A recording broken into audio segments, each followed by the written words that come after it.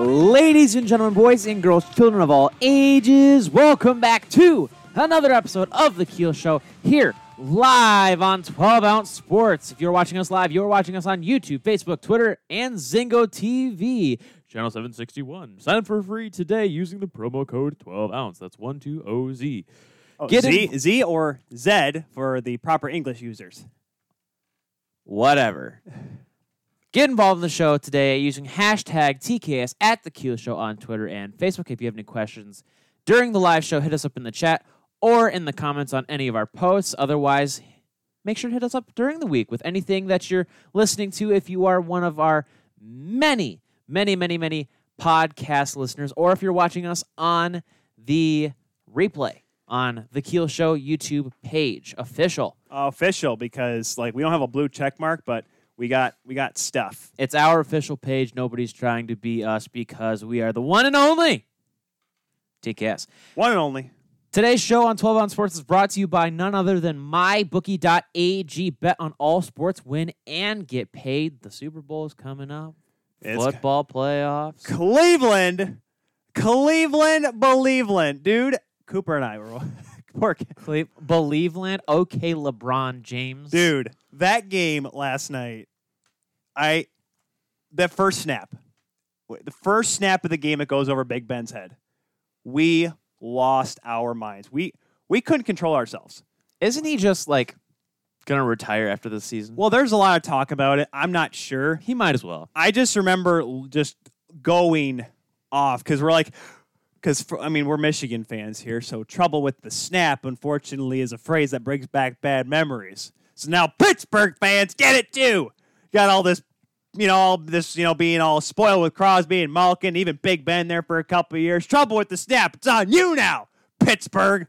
Even though I like Big Ben, I just need someone else to share the pain with. I mean, either way, that was a rough the day. one thing that we need to take away from this is the fact that the Buffalo Bills and the Cleveland Browns know how to bring it back from being in dire straits to being in the top teams of the NFL. Detroit Lions, you have your homework. There's your playbook. MyBookie.ag using the promo code 12 Ounce Sports. Join for free today. Today or tomorrow. You can say tomorrow. Games are on Saturday, Sunday. Whenever you're using it. There's also NBA as well. Today's show is also brought to you by our good friends at Second String Leather Company. Light the Lamp candles are back in stock, and new 2-inch drop leather earrings. Yeah, little danglers. Second String Leather Company, secondstringleather.com. Buy Second String Leather Company. Hashtag crafted from the crease. I think we should be their spokespeople. We should be. We should do all of their advertisements. Jump in, Joe. Just throw that money at us, big boy. He built a bar for God's sakes. have no problem with being the marketing person over there. Absolutely no problem. That'd be sick. But if you do not want to invest your time and or money into either of our wonderful partners, which you should because they're wonderful, absolutely phenomenal. Never would have guessed it. Phenomenal, Alex? Phenomenal. But you know what else is phenomenal? Our own merchandise. That is right. TKS, The Keel Show, official merchandise at teespring.com. That's TEE, spring, as in the season.com/stores/The Keel Show. But dashes in between the and Keel and show. Yes. I feel like I have to teespring.com/stores/The Keel Show. Men's and women's and unisex attire for all those who want to support the show. Yes, because, people, they like to wear our stuff. I like to. That sweater's comfortable. At the very least, support the show. I think don't we have stickers on there or something? We do have stickers. I did create stickers. I just never got one for myself, which is dumb because I can put on my laptop. My laptop, which is literally an array of advertisements at this point. Precisely. Free advertising. Well, Second String, of course, because that's not free advertising. But we got the Keel Quest down there, and then we got, you can't see it. There's Howie's over here, Howie's Hockey Tape, and CBS, which I got for Christmas. Which is Founders. Founders CBS. Dad got me that for Christmas. Yeah. He got me a tall boy. Oh, nice. A big a glass tall boy. Not this, it's 24 ounce can. No, this thing is a honking bottle of thing. Yeah, the one that Chewy broke. He got me a Founders Imperial Stout, the ones that they sell at Meijer. Ooh, those are good. So I have to crack that bad boy open at some time. On today's program, we have the college hockey scoreboard with none other than our college hockey insider, Tyler Keel. We have Stephen Ellis from the Hockey News joining us to wrap up the World Juniors. We have an NHL season preview, which will be involving our guest who's going to be talking about the Winnipeg Jets hockey, Ken Wiebe. But before we get to him, shall we, Tyler, talk about the rest of Scotia North? Scotia North. Do we want... Okay, so that kind of all came about, Alex, right after the last week's show where the NHL sold the rights to the divisions. Right, which I think was a good opportunity for them. I get it. That's the thing, though. It's not like, oh my gosh, they're selling the game, they're spending all this money. I get it. For this year, for everything that has gone on from helmets and literally, I mean, like, let's just be honest. Let's be glad that the ads on the ice are not going to look like a minor league ice. I mean, they're starting to get there, but like there's going to be a lot of ads on the ice. This is the year that you're just going to go overboard with commercials. But, Alex, we'll have to go on to the more of the division next because, Alex, we have on our show helping us to take a look at the Winnipeg Jets is the man who covers the team for Sportsnet, making his second appearance on the show. Ladies and gentlemen, boys and girls, it is none other than Ken Wiebe. Hey, Ken, how's it going? Hey, it's going excellent. Thanks for your patience there. Living in our COVID society, I thought it would be an easy in and out at the grocery store, but got caught up quickly. Sorry about that. Oh, no problem at all. No problem. That's probably a good way to start it off, Ken, because we've had guests from Alberta, Ontario, and it's kind of different all across North America and how people are acting with COVID. How is it going in Manitoba, in your neck of the woods? Well, it's back on the improving list, but it had been a bit of a rough patch here after a very good summer. The numbers kind of spiked recently in November and December. We've been in code red lockdown since November 6th, basically. So limiting yourself to your household basically only. I mean, there is some interaction outdoors, but not a lot of conversing. So when the training camp opened and the media were allowed to attend, you had a lot of happy reporters. That's for sure. A chance to see some familiar faces, even though you're socially distanced and 6 feet apart, and it's not quite the same as we're used to in an empty building. But any human interaction during a pandemic is welcome, and we've been happy to have some during this week and change. Training camp has been ongoing. Oh yeah, because that's one thing too. And talking about sports, then I listened to Elliot Friedman and Jeff Merrick's 31 Thoughts podcast, and Fried said how he's not a fan of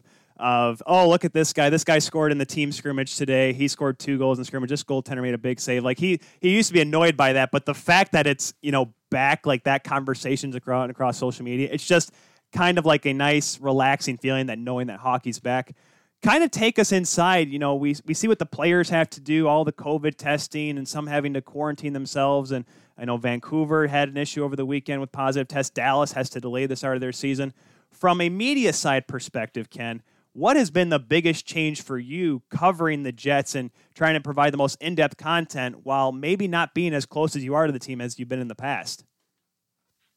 Yeah, it's a great question and a great point. I mean, let's say first and foremost, we're very fortunate to be able to do the jobs that we do, and even though we've had to adjust to a Zoom society like everyone else, fortunate first and foremost to be covering the National Hockey League and to be in the arenas right now at a time when a lot of people are, for lack of a better term, maybe stuck at home, if you will, working from home. But yeah, I mean, it's certainly changed the element. The personal element is not quite there. Obviously, Zoom is helpful in terms of facilitating interviews, but for someone who is on the beat and following the team on a day-to-day basis, you'd love the opportunity when that time comes to be in the room and when you can have those kind of casual one-on-one conversations. And it's not only just about the hockey talks you're able to have, but I mean, the Jets have a lot of thoughtful guys on their team, guys like Adam Lowry, Andrew Kopp, guys that like to talk about what books they're reading. And you just sort of lose that human element. I mean, everyone is kind of everyone's in the same situation, but it's just weird. But our cameras are turned off, so the players are looking into a blank camera, and it just isn't as personal as what we're used to. And it's a little bit tougher to kind of forge a professional relationship with a new player if you're not having any FaceTime interaction. I mean, Trevor Lewis is a guy who's been in camp on a PTO, very professional. Nate Thompson, very professional. But I mean, when a new guy comes in to a team, I mean, you like to introduce yourself, and I mean, who knows what kind of handshakes will be happening after the pandemic. But that's certainly definitely an adjustment. And so when you're looking at everyone basically has equal access to the same individuals, then you're looking to add outside voices, for lack of a better term. I did an in-depth feature on Paul Stastny recently. Yep. I was fortunate to connect with a bunch of his former teammates and coaches. So you have to go. I mean, it's great to be able to have access periods where you get Zoom calls, but if you're looking for creative content and original content, you need to tap into some of those former voices, whether they be American Hockey League teammates or Junior Hockey League teammates and coaches. So it creates a bit of a challenge for reporters as well as the players and coaches. Yeah, that's a very good point, especially when we get guests on our show, especially like yourself, where you cover the team. It's always nice to sometimes hear the stories that we don't usually hear from other aspects or other rooms of the league. So having that kind of inside scoop in those different stories that you guys have for your specific teams, specific you for the Jets with Sportsnet, that's definitely something that we like to have on our show, which is unfortunate when you're trying to build that relationship and it's kind of it has those barriers like you mentioned. But talking about the offseason and the new players that are coming in, overall, how do you think that Cheveldayoff has done with the Jets organization, bringing in some key talent and then going through some trials and tribulations? Yeah, sure. I mean, it was an interesting offseason for sure. I mean, I think the beauty of having so much time between games, first with the March pause and with the August return, and on a team like the Jets and so many other teams that were out after the qualifying round in such a short span, I mean, you have a fan base that's yearning for moves and you want blockbusters, and there's always a chance that the Jets could have been one of those teams that blew the field away and landed a guy like Alex Pietrangelo, the big fish. But I mean, we know it's a challenge for the Winnipeg marketplace to lure those top end, top tier free agents. So Kevin Cheveldayoff went to Plan B and brought in a very capable veteran in Paul Stastny, who has some familiarity, who enjoyed being here, and a guy who had some chemistry with the Patrick Laine and Nikolai Ehlers during his short time with the Jets back in 2018 when he came over at the deadline and waived his no movement clause. So I think that's obviously a very important move on a number of levels. Paul's incredibly smart. He can still play. He's very productive. The one thing I would say that even though fans will say, oh, well, his numbers in Vegas weren't great. Well, he's playing with a different level of finishing talent with the Jets.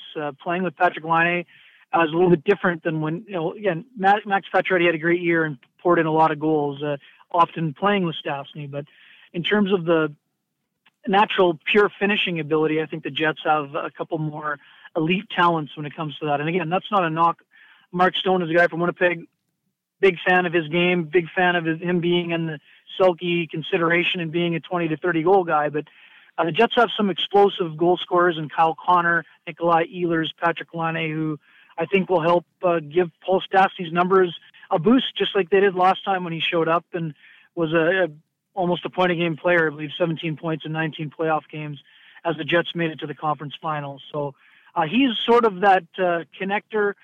Ford's he has a great relationship with Blake Wheeler. They played together over in Germany during the lockout season. They have spent some time together in the USA hockey program. Right. But he also has a great relationship with Mark Scheifele. So he provides a really good 1-2 punch down the middle. He's a really studious guy, loves to talk hockey just like Scheifele. So I think he'll have a big impact on and off the ice.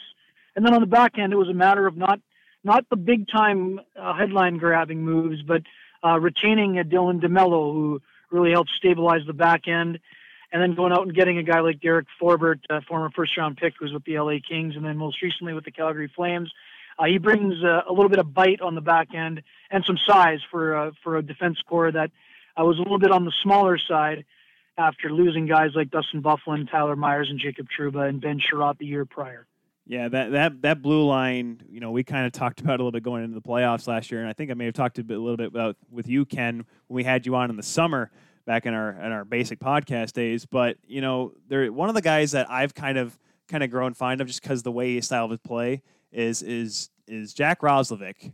But what's this update on the situation with that? He came into camp without a contract. What's the update with Roslovic? Is he staying? Because he's an RFA, so it's not like he can just go somewhere else freely. There's got to be a move made by both the Jets and obviously the team that would want him. What's the update on that situation? Yeah, great question. Claude Lemieux hasn't been releasing a whole lot of information on that. What we know is Claude Lemieux being a nice guy. Who would have thought? Oh no, Claude's a nice guy. He just the Jets prefer to keep those things out of the media, as frustrating as it can be for us. But what we know is that Jack Roslovic remains in Columbus. At least that was the last update. We don't expect him in Winnipeg before he signs a contract, and that would mean he will not be in the lineup for the opener, and for the foreseeable future, he'll have a 7-day quarantine to complete, along with 4 negative COVID tests before he would be an option to get into the lineup.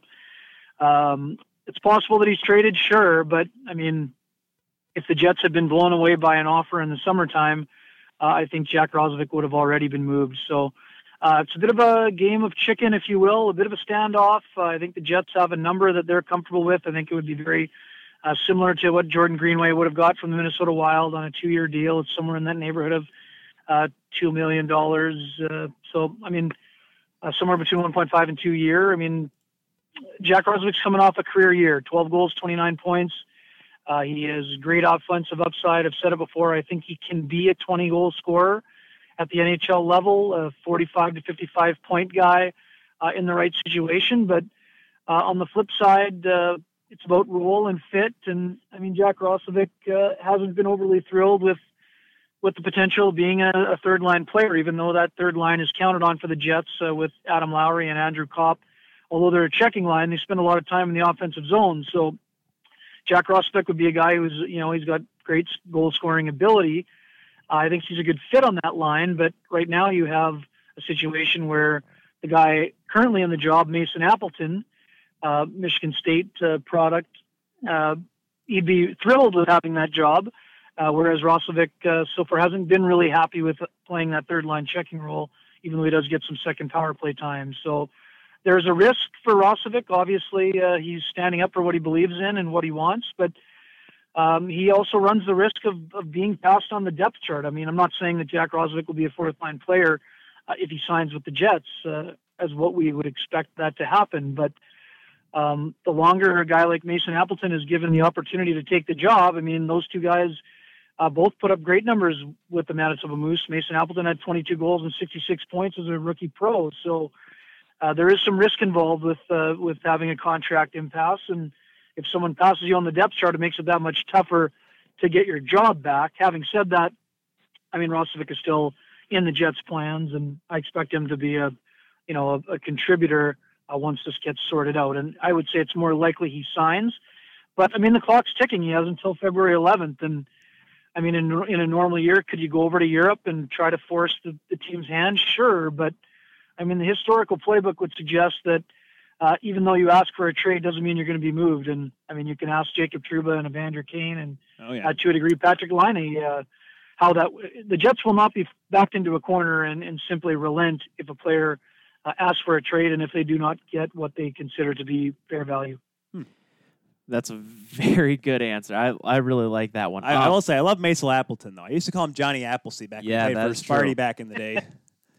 That is true. But a player on the roster who is not probably going to be leaving the Jets organization anytime soon is none other than goaltender Connor Hellebuyck.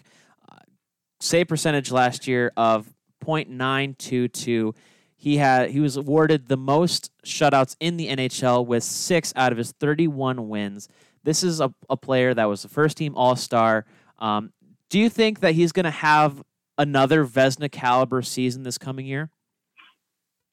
I mean, I really do. I mean, 2 of the last 3 years, Hellebuyck has put up Vezina-type performances. He's been up for the award 2 of the last 3 years. And in the middle, I would say it had more to do with the fact that, like a lot of goaltenders who, become a first, full-time guy and sign a big ticket, there's a little bit of a tendency to try to earn that earn that money in that first year. I mean, the Jets gave up the most high danger chances last year, yet that didn't prevent Hellebuck from putting up stellar numbers. Obviously, the focus of training camp has been on being a better defensive team.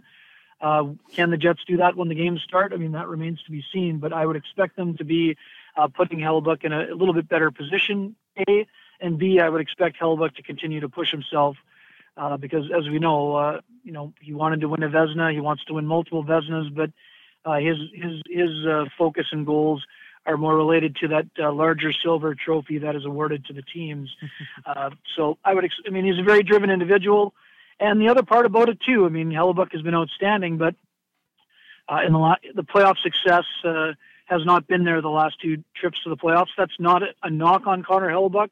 It's not laying any blame whatsoever his way. But since that run to the playoff or to the conference final against Vegas, I mean, he was the second best goalie in the series against the Flames. And that, I mean, again, that's not a knock on him. That means Cam Talbot was able to elevate.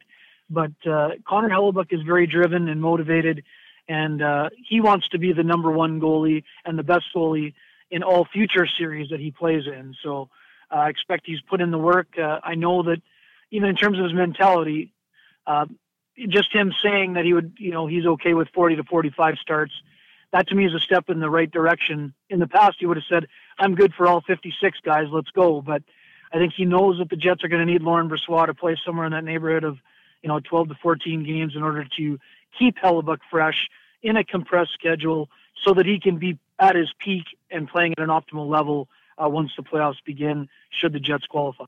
Yeah, and that's the one big thing, too. I mean, because Hellebuck, I look at the qualifying round last year, Ken, against Calgary, and I think Hellebuck was arguably their best player in Winnipeg.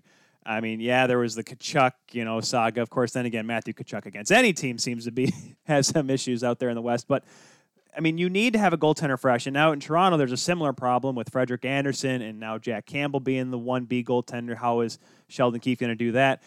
I mean, how important is it that Laurent Brossoit, who was a great goaltender coming out of the WHL, how important is he going to be to step up and fill those games, because like you said, Hellebuck needs to be fresh come the playoffs if the Jets are able to qualify. But like I said, they're going to have to be able to qualify. So that puts maybe even more pressure on Laurent Brossoit to be at not just, a good backup role, but almost a 1B role to help out Hellebuck and help the Jets do well when Hellebuck's not in net. Yeah, certainly. I mean, Laurent Brossoit is highly motivated as well. I mean, he's a guy who is determined to become a starter in the National Hockey League. I mean, that is almost impossible to do when you're playing behind a Vezina Trophy winner. But 2 years ago, Laurent Brossoit provided the type of backup goaltending that was required. I mean, he was excellent for the Jets for the majority of the year before he got hurt in a game in March in Vegas where he hurt his groin. But last year was a bit of a step back for him. And, I mean, the sample size still at the NHL level is relatively small. He has something to prove. He is also a very diligent worker and a guy that's very motivated to push. I mean, he talked about wanting to get upwards of 20 starts. I don't think that number will be that high, barring an injury to Connor Hellebuck, but he's not just happy playing 10 games and being the backup, football mentality, the guy who's holding the clipboard. He is pushing himself to be better. He wants to improve to that level he was at 2 years ago and maybe even take a further step and, going into a UFA year to maybe show some teams that he has what it takes to be put in a, 1A and 1B situation instead of here in Winnipeg where he's going to be the clear-cut number 2 guy. Yeah, that's really important to have a good backup and a motivated backup like Brossoit. And, kind of going backwards here, Ken, we talked about Roslovic, but we also talked about, you mentioned Patrick Laine and that trade saga. And I remember when I reached out to you to come back on this show, Ken, you mentioned, because I mentioned the word slump with Patrick Laine, and you corrected me, and deservedly so. He was on pace for 35 goals last year, which is an upward direction of a player like Patrick Laine, a guy that you want to have to be that big-time scorer with that shot and the offensive prowess. However, going into this season, there's been the big question. Will he stay or will he go? And now I don't mean to quote the Clash all the time, but, how important is it that Laine wants to be in Winnipeg? Are you getting that feeling from Patrick Laine? And, I mean, obviously you would think the Jets would like him there because of his offensive ability, but is the future long-term with Patrick Laine and the Winnipeg Jets? Yeah, that's a great question for sure. And again, I wasn't trying to be negative when I was correcting you, but Oh no, Ken, you're good. just You're goes good. to show it just goes to show the high standard that he set for himself. I mean, in Patrick Laine's worst full season, he had 30 goals, but the problem with that is that he had 18 of them in 1 month. Yeah. So, when it's only 12 over the rest of the year, it was natural to say, well, yeah, we went from 44 to 30 and now to 28. But I mean, for me, Patrick Laine only had the biggest difference in Laine's goal total last year was that he only had 8 on the power play, where he was used to getting double digits, 15 to 20. So they need to get back to using that as their primary weapon on the power play. Teams did a good job of taking that away from him. But when it comes to the long-term discussion, I mean, the players are rarely forthcoming when it comes to requests. I mean, we know it was a bit of an uncomfortable interview for Patrick Laine. He was a very gregarious person, happy-go-lucky. He was, under the microscope in his first appearance last Monday. I think he still did say the majority of the right things. Did he come out and deny that he asked for a trade? Absolutely not. So I think he was given every opportunity to do so. And I know that some fans were saying, well, weren't the media listening? Laine said he wants to be here. Well, that's true, but he was always sort of dancing around the question of, did you ask for the trade? Was it only your agents? He was given every opportunity to say, hey, I've rescinded the trade request and I'm good to go. But I mean, the important part about what he did say and what I believe to be true, having covered him for the first, now this will be his 5th year of his career since he was drafted, Laine will not be a distraction for this team. He will not be jumping on a pulpit and saying, I want out of here, this is ridiculous. He will be solely focused on taking that next step in his development. He answered my question about what the next step looks like by saying, I can be better defensively. I can score more, all of those things. So for me, having Paul Stastny back will help alleviate some of the concerns for Patrick Laine, who, again, he wants to be a frontline player. I mean, the difference between playing with Paul Stastny and Mark Scheifele, the minutes between those first and second lines are not that, there's not a huge variation. And the fact that Stastny's so reliable can actually help Laine when it comes to his matchups and things of that nature. So I don't think there's a concern in season about how A, Laine will perform, or B, if a trade will be made, because I've said all along, again, this can change with one phone call, but given the quarantine rules, I just don't see Laine being on the move this year until the off season, unless things fall to a very negative direction for the Jets, and then some team makes a ridiculous offer for a playoff push this year. For me, Laine will be with the Jets this season. Can some fences be mended during the course of the next 5 months? Boy, a lot has changed in the last 5 months, and I wouldn't rule him out long term, but it is complicated, and it's also complicated for a team that wants to trade for him because of a flat cap situation and the cost of acquisition plus the cost it's going to take to ink Laine to a 7-year deal.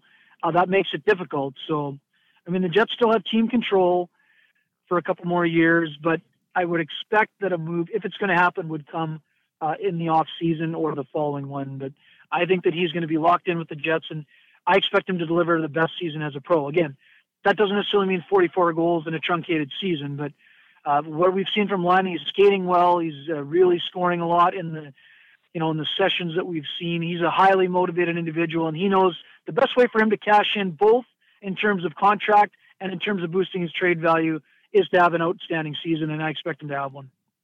Yeah, I was able to do a once-over of that interview a couple times through different outlets, and I was able to watch that presser, and I think it just goes to show you what kind of professional that Laine is. He understands that, this is a long-term kind of game when it comes about talking contracts and talking about, signing the dotted line, if you will. So I don't think anyone has the concern that he's going to be playing poorly. Like you mentioned, he's going to be having a phenomenal season to the best of his ability. He's ready there. He's ready to play. Regardless of what jersey he's going to wear, he wants to have a good showing. That way he can earn the dollars that he thinks that he deserves and the years that he thinks that he deserves I mean, there's always the rumors that are going around. I mean, I heard one earlier this week that he's possibly going to go to Carolina, which is my personal favorite team, which I would be completely okay with. Of course you'd be. But like you mentioned, it's going to be one of those things that with this flat cap this year, it's going to be very hard for teams to be able to pick up a talent like Patrick Laine for how much he's worth and being able to extend that contract, which I'm sure that if a team like Carolina were to get a talent like Patrick Laine, they would probably want to do so. So I don't think there's any concern about his performance, like you said. But talking about performance, who do you think on the squad that is in the lineup, quote unquote, right now, who do you think needs to have a better season to push Winnipeg over this little hump that they have to get them, into the playoffs and then further in? Yeah, for sure. Just one last thing. Obviously, we know we've also heard the Pierre-Luc Dubois rumors, and I mean, let's just play the game and connect the dots. I mean, you've got young star players who are looking for a change of scenery. Boy, oh boy. Never mind the fact that the Blue Jackets GM is Finnish and certainly would have interest. I mean, I do think that there are, that would be a potential deal, not necessarily one for one, because obviously, Columbus would be looking at a, center premium position, whereas the Jets would counter by saying, well, Laine's seventh in goals since he entered the league. I mean, could there be some other parts that make that deal come together at some point? Certainly. But as you mentioned, I mean, Sebastian Aho and Patrick Laine have some pretty good history together as gold medal winners as well at the World Juniors. So it'll be fun to watch how that develops. But in terms of this year, I mean, I think Nikolai Ehlers has another level to reach. I mean, that wouldn't be a stretch.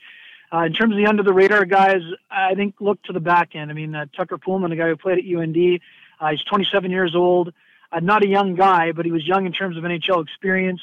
Looks like he'll get the first crack on the top pairing with Josh Morrissey. I mean, I think Dylan DeMello will eventually get into that role. When it comes to more of the flashier side of things, and it will take some time, but Ville Heinola had just an outstanding showing at the World Junior Hockey Championship for Finland. I think that if he can force his way into this lineup on the back end, boy, oh boy, he'll be fun to watch. He has that offensive flair that the Jets don't have an abundance of on the back end. And, I mean, for me, we know Paul Maurice favors his veterans, but I think that if he's given an opportunity, Heinola may give the Jets no other choice but to give him a chance and a longer look. But again, as someone who covered the American League, I can see the benefit by having both he and Dylan Samberg, who, again, another top defenseman prospect, not as flashy and not as offensive, but he also brings that size and skating ability quality that the Jets don't have a lot of, or have a little bit of a shortage of on the back end. Both those guys could see time with the Moose, but Heinola is a guy who could give you that flash and dash if he's given an opportunity, but it may take an injury or a compressed schedule for him to get that chance. The problem for him, just guys, that he had that 7-8 day quarantine after the World Junior. I mean, in normal situation, you're feeling so good coming out of a medal winning performance, but now he's had to basically sit in a hotel room and ride the bike and try to stay fresh mentally. So he's going to start in the taxi squad, Paul Maurice told us today, but I look for him to force his way into the conversation sooner than later. But I mean, again, I would caution for those folks thinking that he's going to be on that Calder ballot. I just don't think the opportunity is there at the beginning. But this is a player who's a high-end talent, and I think forces his way into the discussion sooner than later. Yeah, it's looking like the preseason talk, of course, like with most drafts, everyone's looking at the Calder as the top three picks right now between Byfield, Stützle, and, of course, Lafreniere in New York. But, I mean, do you think, before my last question, I know Alex has another one here, but do you think it would be better, because with the American Hockey League here starting in a month now, we could start here in Grand Rapids as well in February, do you think it'd be better if a player like Ville would go down and just get those reps in, get those game reps in with the Moose? Or do you think it'd be better for him to be around the NHL team, to watch how the guys train and practice with the team and get a feel for what it's like being in the NHL? Do you think that would be better than staying at the AHL? Do you think being on the taxi squad would actually be more beneficial? Yeah, I mean, just the reason why I say he's going to start in the taxi squad, there's really no other choice. Like, until American League camps get going, there's really no other place for him to be. And if there's no action until February 4th or 5th, provided the AHL stays on schedule, which we hope that they do, I think that's why, I mean, again, will the Jets stash Hanel on the taxi squad for 3 months? No, not a chance. But it's the best place for him right now. For me, having covered the American League, I think it's better for Hanel to be playing 20 to 25 minutes a game at that level if he's only being used at a 8 to 12 minute range at the NHL level, at least, and that's when he forces his way into the lineup. I mean, the benefit of playing top 4 minutes, we've seen from so many players who have graduated from the American League, Hockey League level. So for me, I think at the beginning, playing 20 plus and then forcing your way into the discussion is a better, better long-term outlet. Having said that, if there's either a, sickness or injury option that happens in those first 2 weeks, Hanel may never reach the American League. And the difference for him too, guys, he's played in Liga for several years. It's not like the normal guy coming out of junior where he has to go get a taste of the pro game. Yes, of course it's different, but at least he has pro experience, which would allow him to stay ready on a taxi squad. But big picture, he needs to play games. And if that means he's not in the top 6 for the Jets, go down and play your 20-25 in the American League.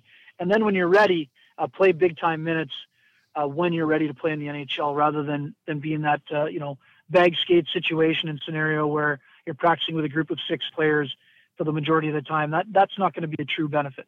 Yeah, being a part of the Black Aces, it's a good, hard-working group, a very proud group, but it doesn't mean you're going to be successful, unfortunately, Right. from being in that myself a little bit.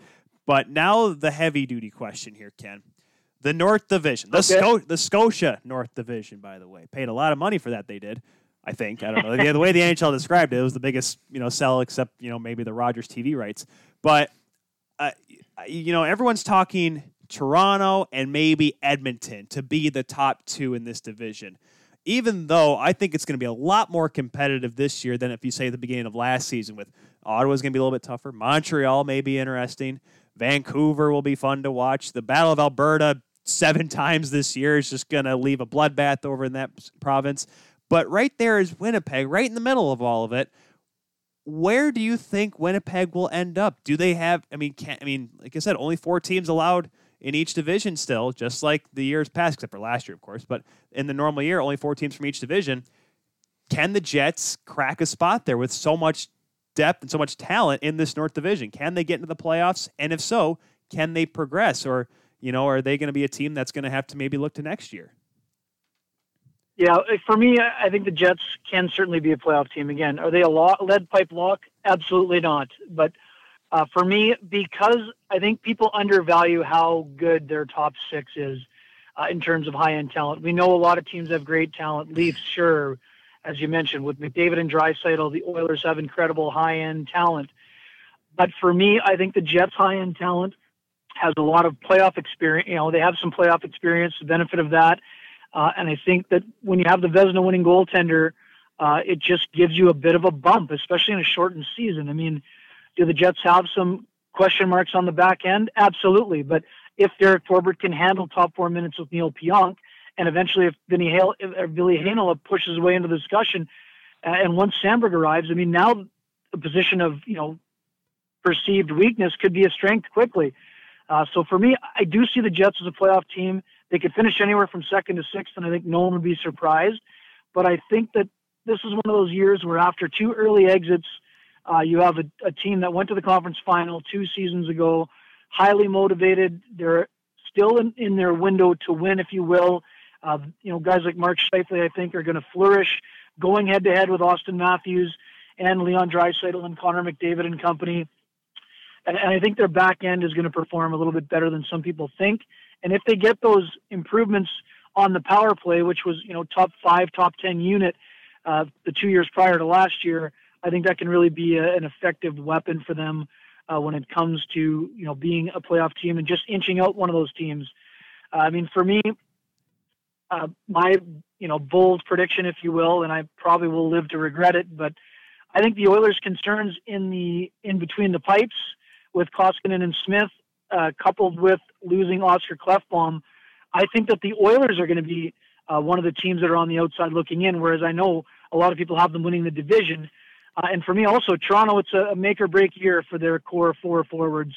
If they can't advance past the first round of the playoffs for the first time since 2004, one of them will have to be moved. and some changes will be coming. I think the Leafs have improved their back end, but I mean, as you mentioned, how many games is Freddie Anderson going to play, and how does Jack Campbell handle that backup role? For me, I actually have Calgary taking the division, and the third spot is between Montreal and Vancouver, and I have Montreal right now, though I could easily see them slipping out. You know, the team that wins the offseason doesn't always perform best, as many San Diego Padres fans would know prior to this season where they finally had their breakthrough. So it's going to be fascinating to watch. I can't wait to see how it all unfolds, and we're so fortunate to have the season starting for everyone, or for the NHL Wednesday and for the Jets on Thursday. It's going to be dynamite, and I hope you guys enjoy it as well. I will say this. I'm only clipping this right now, so when it comes back to haunt Ken, I'll make sure it's saved and posted everywhere on social media. Yeah. Now, hey, I'm an accountable guy. Guys. I'm happy to come back on, and you can throw it right back in my face when I'm wrong. Bring out for 30 seconds. Ken, you are wrong. Click, and that's the end of it. Fair enough. Now, Ken, just one last question before we let you go. Now, this organization is entering its 10th season with the return of Winnipeg Jets hockey, even though the entire world of hockey has known the Jets name since the early 70s. During these past 10 seasons, 9 seasons plus what is now going to be another 10, what is the best moment that you've had with this current Winnipeg Jets? Yeah, I know. I got obviously a couple quick ones stand out. I mean, it will sound crazy, but the first preseason game, the electricity in the building, people were there. It was first time in 15 years there was an NHL game being played. The stands were full for the warm up. People were standing. It was a standing ovation before the game even started. That was outstanding. And then the opener with the Montreal Canadiens was very similar in terms of just that outpouring of emotion for a city that had lost, in a province that had lost its team to the Phoenix Coyotes. The other moment that kind of is under the radar, guys, Teemu Selanne's first game back as a member of the Anaheim Ducks was one of the strangest things I've ever seen. Every time he touched the puck, fans cheered, but when any other member of the Ducks had it, they booed. It was one of the strangest things, if you go back and watch the clips from it, that I've ever seen. And then to see what it meant to Selanne, to have that kind of reception. I mean, obviously, the Finnish Flash was beloved here, even though his time was short in Winnipeg. And to see him embrace it, he embraced his kids. It just happened, again, this is what we talk about now. When you had that human interaction, on the way to the dressing room, you're able to catch that moment where Selanne is hugging his sons who were at the game in Jets jerseys when he was playing for Anaheim. That was unbelievable. But I mean, in terms of the moments that stand out, it's that 2018 playoff run, whether it was the first playoff series win for that group against Minnesota, or winning a Game 7 against Nashville, and then the electricity in the building in the Western Conference Final, even though it did not go the way that they had hoped. But when Dustin Byfuglien scored on that first shift against Marc-Andre Fleury, and a capacity whiteout crowd went absolutely bonkers, that to me was probably the moment that will stand out the most in terms of what it meant to the city. Now, again, they lost the next 4 games, but the emotion in that building and seeing the outdoor parties and all of those things in Winnipeg break out, those are the things that you'll miss during this season. Whereas as happy as we are that it's going to be played, the fact that there are no fans and the viewing experience will be different for everyone. I think those are the things that you're going to miss out on. But I would say that the best Jets moment is probably still yet to come, guys. Ooh, that's another clip right there, Alex. There you go. Prediction. Weebs, it's going to be on Weeb's World. It's going to be this awesome, Wayne's World, diddle-doo, and then it's going to go to when he predicted the best moment to happen. I still watched the first game back in 2011 against Montreal. I watched the intro because of that crowd, but the Teemu Selanne one, I remember that because there was so much anticipation, even though the Ducks at that time were still good, and the Jets were still trying to get up to that point of being a competitive team after their move to Atlanta. But it was such a big deal because, 76 goals, everyone remembers that, and how good he was and how that team in the 90s was right there on the edge. Unfortunately, they got good, and then they unfortunately had to go down to Phoenix. But the fan base in Winnipeg, Ken, it's I'd like to think, the Leafs Nation's big, and you go to Vancouver and there's Leafs fans, and wherever you go, there's Leafs fans. But in the arena at MTS Bell Place, it is this electric college atmosphere. That's the best thing I compare it to being stateside, is just how loud it is and how passionate those fans are, whether it be Game 4, Game 82, Game 7 in the playoffs. They're there, and they're loud. It's them, and I want fans to be back, and the border to open back up, so eventually we can go to a game like that, so we can experience it for ourselves, because on the outside, it looks like one of the coolest things ever. Yeah, no doubt. I mean, especially in a playoff vibe. So, and that's the beauty of this year. I mean, for us here across the border is that, you mentioned it. I mean, the Leafs travel well, the Canadians travel well, and when those teams come through Bell MTS Place, there are a lot of red and blue jerseys for sure. But that playoff experience is something that every hockey fan should experience. And when those borders get opened up, we'll be happy to have you guys over whenever that's possible, and you can experience it for yourselves. It is really a special thing. And as I mentioned, I mean, it's part of the beauty of hockey. I mean, there was something similar when Grand Rapids and the Moose played, during the lockout year. But I mean, at the NHL level, it's just a real special treat. And it's a very intimate building with it only being 15,000 compared to some of the other bigger buildings like you see in Montreal and Chicago as well. So again, we'll adjust to a fan-free building, but we'll enjoy the season nonetheless. And always fun to talk hockey with you guys. It'll definitely be a fun season when it starts Wednesday night. Jets start on Thursday. Follow Ken at Weeb's World on the Twitter. He's posting stuff all the time. Great content. Like you said, he's got that great article recently about Paul Stastny. He'll be posting stuff throughout the season. Follow him there on Sportsnet, sportsnet.ca. Ken, once again, second time here on the show. Almost as good as the first. Maybe not, maybe even better. Folks at home can tell us how good this one was. Thank you very much, Ken. You enjoy the rest of your night and have a good season, man. My pleasure, guys. Have a great show and have a great season. We'll talk to you again. All right. Cheers. Thank you. That was Ken Wiebe. He was, I think, well, okay. I don't say he was the first guy from Sportsnet, but because technically, we had Steve Dangle on before. But actually, no, the Steve Dangle podcast was on Sportsnet, sort of when we talked to him. Was it on Sportsnet? It was, well, it was podcast. Like, the podcast was part of it because Steve was writing for them, and they were like an 11 o'clock hour when they did their shows. So technically, that was Sportsnet. But like, Ken was like, so when I remember, because when I talked to him, it was in the middle of the pandemic. There was still no plan to the playoffs. There was just this lull period. I'm just like, we gotta start bringing some guests on. I know you weren't there for that one, unfortunately, but that was just getting. And remember, like, we talked. I think him and I probably talked for about 20 minutes before the show, just like because I told him I'm from Grand Rapids and the show's in Grand Rapids here, and he's like, oh yeah, because he covered the AHL for so long. He's like, I remember going down there all the time, and they come up here and whatever, and Kaiser and stuff like that. We're having these conversations. I'm like, I had the same kind of epiphany with when I talked with Todd Crocker, the play-by-play voice of the Marlies. What makes Grand Rapids so special to people? I don't get it. We're awesome. People don't. I've been on this earth for almost 26 years, and I'm like, Grand Rapids is cool, I guess. Here's the thing that people don't realize. Everyone from here, we're like, yeah, we're pretty cool. We're a nice place to be. It's fun. We got a lot of stuff to do, but I honestly believe that Grand Rapids has to be one of the best places in the United States to visit without knowing that you have to visit there. Without knowing you have to visit there. There's so much to do, such a great atmosphere here, even with all whatever negatives you want to put against Grand Rapids. It's a phenomenal place, and you never would have guessed it. It's a what, Alex? It's a phenomenal place, and you never would have guessed it. What, Alex? I said it's a phenomenal place, and you never would have guessed it. I know, but no. So we'll get to the rest of the North Division later because we only got a few minutes here. We got Stephen Ellis from the Hockey News coming on. So Alex, I think what I think we should do, Alex. I think we should let's turn up the drum line a little bit. Let's turn up that drum line a little bit. Sure.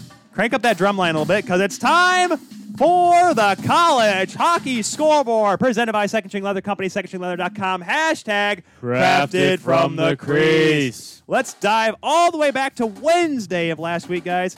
AIC beating Army 6-3. Zach Ellenbos and Justin Cole each had 2 goals in that game. Sacred Heart beating Air Force 4-3 in overtime. 4 players with 2 points in that game for the Pioneers. Braden Tuck, the game-winning goal for the Sacred Heart Pioneers. Hockey East action, UMass beating UNH 4-0. Matthew Kessel, 2 goals. Zach Jones, 3 apples in that game. On to Thursday, AIC winning back-to-back games against Army 4-3 in overtime. AIC actually trailed 3-1 heading into the final 2 minutes of that game, Alex. Army almost had him beat there. Then Aaron Grounds and Justin Cole tied the game. Blake Bennett, the overtime winner. Number 20, Robert Morris. They are in the top 20 as of right now. Still are as of this week as well. They were able to get a win 3-2 over Niagara. Brandon McCallion, brother of Justin McCallion of Ferris State, tied the game and then won the game in overtime. ECAC action, St. Lawrence beating Colgate. Emil Zetterquist. By the way, best goaltending pads ever. He's got like the Trevor Kidd checkerboard pads. They're pretty sick looking. He made 25 saves in that win for the Saints. St. Lawrence picked up the win. And Eric Dott making 31 saves in Bowling Green's win over Bemidji State. A 3-2 victory there. Now jumping on over to Friday, Atlantic Hockey, Mercyhurst beating Air Force 5-2. Georgi Fedulov. I think that's Georgi. Okay, how do you think I say that? I think it's Georgi Fedulov. Georgi? That looks like Georgie. There's a very long way of a very long spelling of it. I don't know, man. Georgi Fedulov, a goal and 2 assists. That's a rhetorical question, for sir. the Lakers, 5-2 win. Ohio State beating Penn State 6-3. Austin Pooley, 2 goals and assists. Tommy Napier, 40 saves for the Buckeyes. Number 9, Michigan, putting number 9 on the scoreboard. Kent Johnson, a goal and 4 assists in that game. Straussman, second shutout with 2 assists, Alex, the goaltender, getting it on the stat sheet. Look at that. Gotta love it. Number 10, Clarkson beating Quinnipiac in overtime. There were so many overtimes this weekend, Alex. It was ridiculous. Alex, they can't see you. You know that, right? Because the scoreboard's up on the screen. You're pointing over at me in the studio, but no one sees you. Number 10, Clarkson, Zach Zakos, a goal and assist, including the game-winning goal for the Golden Knights in the win over the Bobcats 5-4 victory. Hockey East action, New Hampshire beating Boston College, upsetting the number 2 Eagles 4-3 in overtime. Callie Erickson, first ever collegiate goal is the overtime game winner. And also in Hockey East action, Providence beating Boston 7-3 in the Terriers' first game of the year, and Vermont outlasting Maine, picking up their first win by a score of 5-4. NCHC action, number 6, St. Cloud State, showing their good stuff, 4-3. Kevin Fitzgerald, his 4th of the season, being the game-winning goal. Western Michigan beating Miami 4-1. Alex Eslandis, his first collegiate win in net for the Broncos. WCHA action, Bemidji State beating Bowling Green by a score of 4-3 in overtime. Ethan Somoza with the overtime game-winning goal, his 4th of the season. Alabama Huntsville, 5-4 over the Bulldogs. 4 goals were scored in the last 7 minutes of this game, Alex, including Ben Allen tying it with 2.4 seconds left for the Chargers. Dane Finnison on the power play in overtime, the game-winning goal. UAH picking up their first win of the year. And Lake Superior State beat Northern Michigan in a battle of 2 Upper Peninsula teams. That score 4-1. Now we jump on over to Saturday as we look at Robert Morris beating Niagara again in overtime, 5-4 to win. Aiden Spellacy, the overtime game winner. It was Randy Hernandez, Aiden Spellacy, and Nick Perkusic, each getting a goal and assist. Mercyhurst beating Air Force 6-3. Austin Heidemann, a hat trick for the Lakers. Number 10, Wisconsin. Finally, Alex, Minnesota lost. A 3-1 victory for the Badgers. Robbie Bay doing 35 saves. Tarek Baker, a goal and an assist for Wisconsin. Notre Dame, number 18 in the country, beating Arizona State 5-4. Grant Sielanoff and Landon Slaggert, 2 goals for the Fighting Irish. And Michigan State, a come-from-behind win in the third period against Michigan. They get this weekend split against their rivals, a 3-2 win. Cole Krieger and Josh Nowther scoring late to give the Spartans the win. Penn State beating Ohio State 5-2 to split that weekend set. And moving on over to the ECAC now as I look at the clock. We're getting down to the nitty-gritty here. Colgate beating St. Lawrence 4-2. Carter Guylander, second win of the year with 34 saves. Alex Young, a goal and assist, including the game-winning goal. Quinnipiac, another overtime game. They beat Clarkson, though, 4-3. Desi Burgart, 2 goals, including the overtime game winner. Hockey East action, Maine beating Vermont. They get their first win of the year. Victor Osman, 30 saves. Adam Hall, a goal and an assist for the Black Bears. Boston, they get on the board, and they get the weekend split against the Friars, a 6-4 win over Providence. NCHC, number 6, St. Cloud, getting the weekend sweep over to the Duluth Fighting Bulldogs. The Bulldogs, a goal, 1-0. Nick Perbix, overtime game winner, 5th of the season. I love those 1-0 games that are like that, Alex. Goaltending duels are great. Western Michigan tying Miami. Broncos, they'll get the shootout in wrapping up the NCHC action on Saturday. WCHA, Lake Superior State beating Northern Michigan 3-2 with an overtime win. Louis Boudin, a overtime game-winning goal. Pete Vayette, 2 goals in the game for the Lakers, 5 points on the weekend. Alabama Huntsville beating Ferris State 2-0. They get the weekend sweep. As we quickly jump over to Sunday, I'm going to read them really fast, just the numbers. You can see the stats there. Robert Morris beating Niagara 6-2. Army beating an AIC 5-3. Minnesota getting the weekend split 5-3 over Wisconsin. Arizona State weekend split over Notre Dame 5-3. Quinnipiac getting 2 out of 3 of the week over the Golden Knights. Quinnipiac winning 1-0. Then we got Colgate tying St. Lawrence. The Saints, though, getting the shootout. Boston College wins 3-2 over New Hampshire. Mark McLaughlin, the game-winning goal. Northeastern beating Merrimack 3-2 in that one. And North Dakota getting a 3-0 win over Colorado College. They are also playing again tonight. I just sprinted through all of those. That was a lot, Alex. It was a lot, but you know what, Tyler? That's okay. We got through it. And you know what? I think it's time we give you a quick second to breathe. Quick second to breathe? Quick second to breathe. We are going to go to a quick commercial break, after which we will have the World Juniors recap with none other than special guest Stephen Ellis. We are going to be back here on the Keel Show on 12 on Sports. We'll be right back. Goodbye.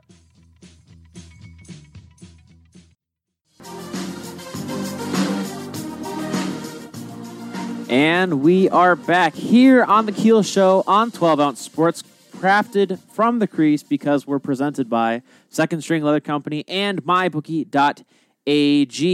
Joining us now on the show is a writer for the Hockey News, covering all things hockey, but likes to talk about prospects and providing outstanding coverage of the World Juniors. Which is over, if you guys haven't noticed, unfortunately. If you have noticed, just to make sure. It's not on in the background. We got a blank screen behind us today. Unfortunately. Now, coming on the show for his second time on TKS, welcome back, none other than Stephen Ellis on the show. Hey, Stephen, how's it going? Good. How are you guys? Doing great. Phenomenal, even. Phenomenal. My You gosh, never that's would've like the guessed it. 20th time you said that today, Alex. Good golly. He is just, that's his go-to word, Stephen, unfortunately. Of course, the last time we had you, Stephen, it was just me on. My brother Alex here likes to think he's funny. I'm the funny one in this show, though. That's for sure. The funny-looking one. Stephen, how have you been since the last time we? How's it going since the last time we talked?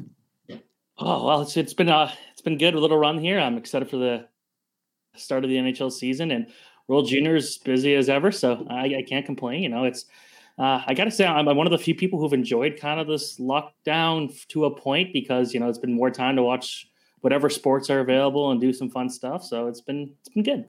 Well, that's good. I mean, because it's nice because I just come home. I don't have to worry about going anywhere. You don't have to do anything because we're here in Michigan. You're right there right in Toronto, and I get to see the numbers from both for COVID, and it's not good on either side of the border, Alex. I can tell you that. Not really. Unfortunately, we're not going to be visiting Toronto anytime soon at this rate. No.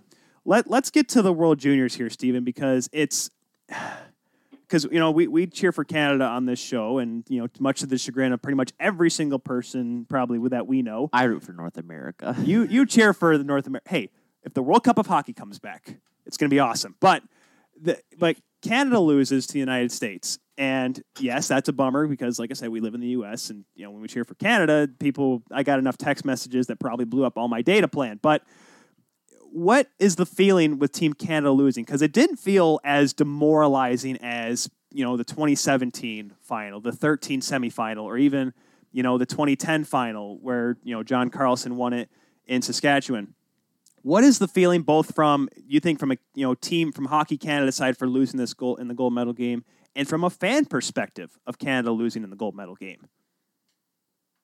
Yeah, well, we've had the time to kind of digest it and look at it and say, okay, so here's what happened. If you're Canadian, you're looking at this and saying like, well, this is one of the best Canadian teams we've seen in a very long time, and it's going to sting for a bit that they didn't win. But at the same time, you look at it and say, well, you know what? You watch that final game. I don't think Canada could have done much better in that game. They weren't getting lucky on their bounces, and the Americans, they did. They got lucky on the balances, and then the Americans just did a great job of shutting out Canada when it mattered. So I think it was a very hard-fought game. It's going to hurt looking back and saying like, wow, look at the talent that this group had, and how many of these guys are going to be really key NHL players someday. And for them to kind of just to fall to their biggest rivals, it will hurt. But it seems like people kind of understood, like, what? On one hand, we got to see some high quality hockey involving all of our nations during the Christmas break. You know what? That's a bonus in its own, given everything that's gone on the last 12 months. But it will definitely.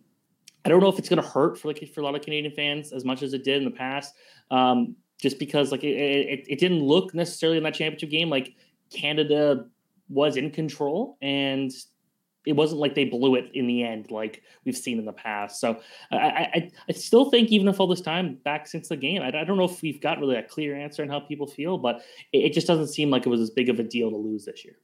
At least it wasn't a shootout. Let's just be happy about that.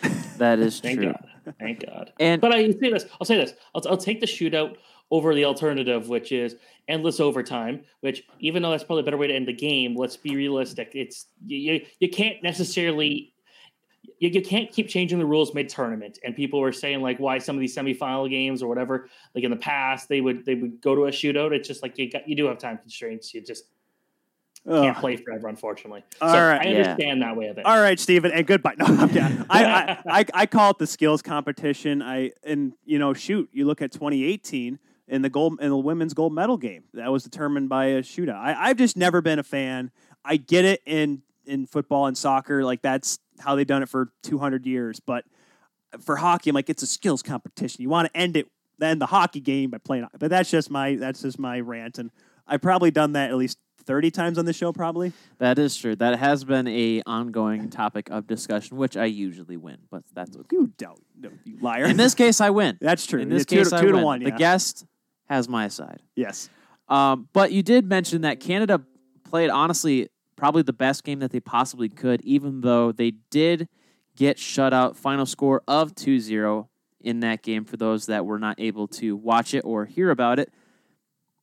What do you think made them so successful, over the course of the tournament and then the final gold medal game to really show how much USA Hockey has been able to develop their talent and have like the top tier talent as similar to a Team Canada would? First off, I apologize if I had any connection issues there, but That was us, Steven. My bad. Okay. Yeah. So the depth on that team was a shining point for them. You look at the goaltending. I know that was something I was actually very high on heading into this tournament. And I thought, you know what? I think the goaltending actually heading in, I thought that I was confident in Devin Levi based off what we saw at the World Junior High Challenge and what we know he's capable of. Just give him the chance. He had the chance, and he stole, I didn't say steal the games, but he kept the games in Canada's favor when he needed to. And that's exactly what you're looking for in a tournament like this. The defense was another thing where people are saying this group's not looking so good on defense. Well, clearly that wasn't a problem because they were the best team at 5-on-5 throughout this entire tournament. They were great penalty kill. Everything they kind of did really showed that was a good defensive team. Then you go to the offense. And this is something where in the past, you've seen them go and they'll bring 4 lines, but that third line or the fourth line is more of a grinding line.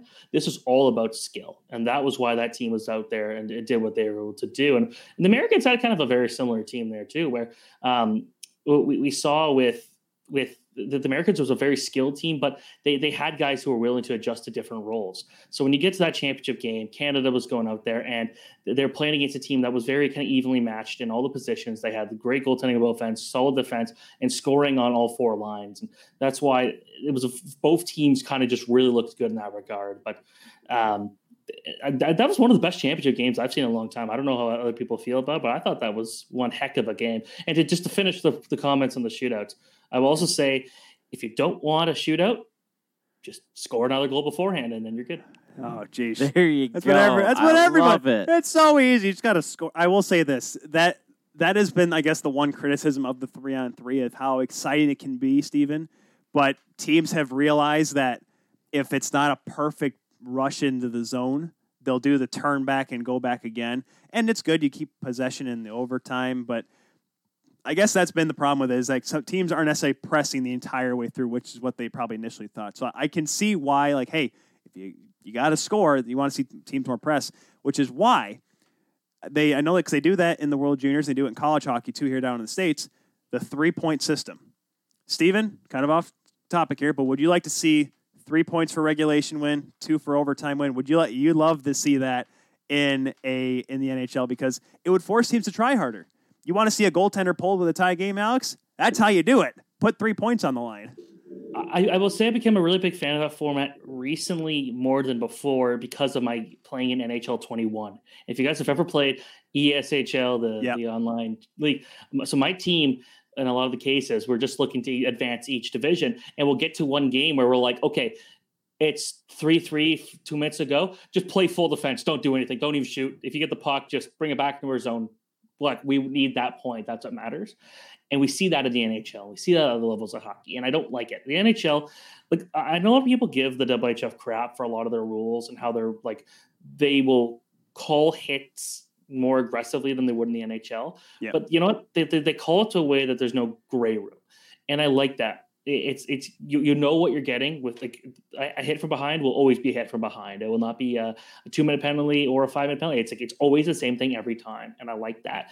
When it comes to points, I think that's another thing the NHL can really look at and say, you know what, this is a smart format, and that's more of a thing for tie-breaking purposes in the WHF because the tournaments are short. Yep. But I think that, like, it puts more emphasis in winning in the 60 minutes, and I'm all for it.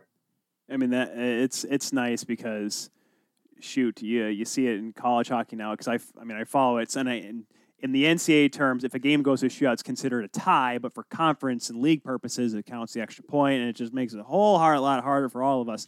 So I can see why, like, a 3-point system would kind of push that a little bit. See, now the 3-point system, I look at it, and that's where even in overtime, the other team still gets a point, right? No.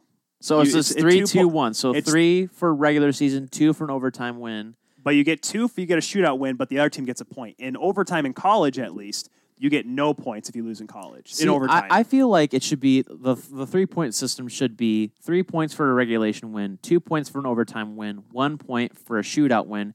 Because why would you give a losing team gets nothing? Precisely. Why would you give a losing team any points for participation? No. Pity point. I mean, I get point. it. I get the pity point thing, and honestly, it helps a lot of teams, especially towards the end of the season in the NHL, is getting those last points of shootout losses or whatever. But I don't know, man.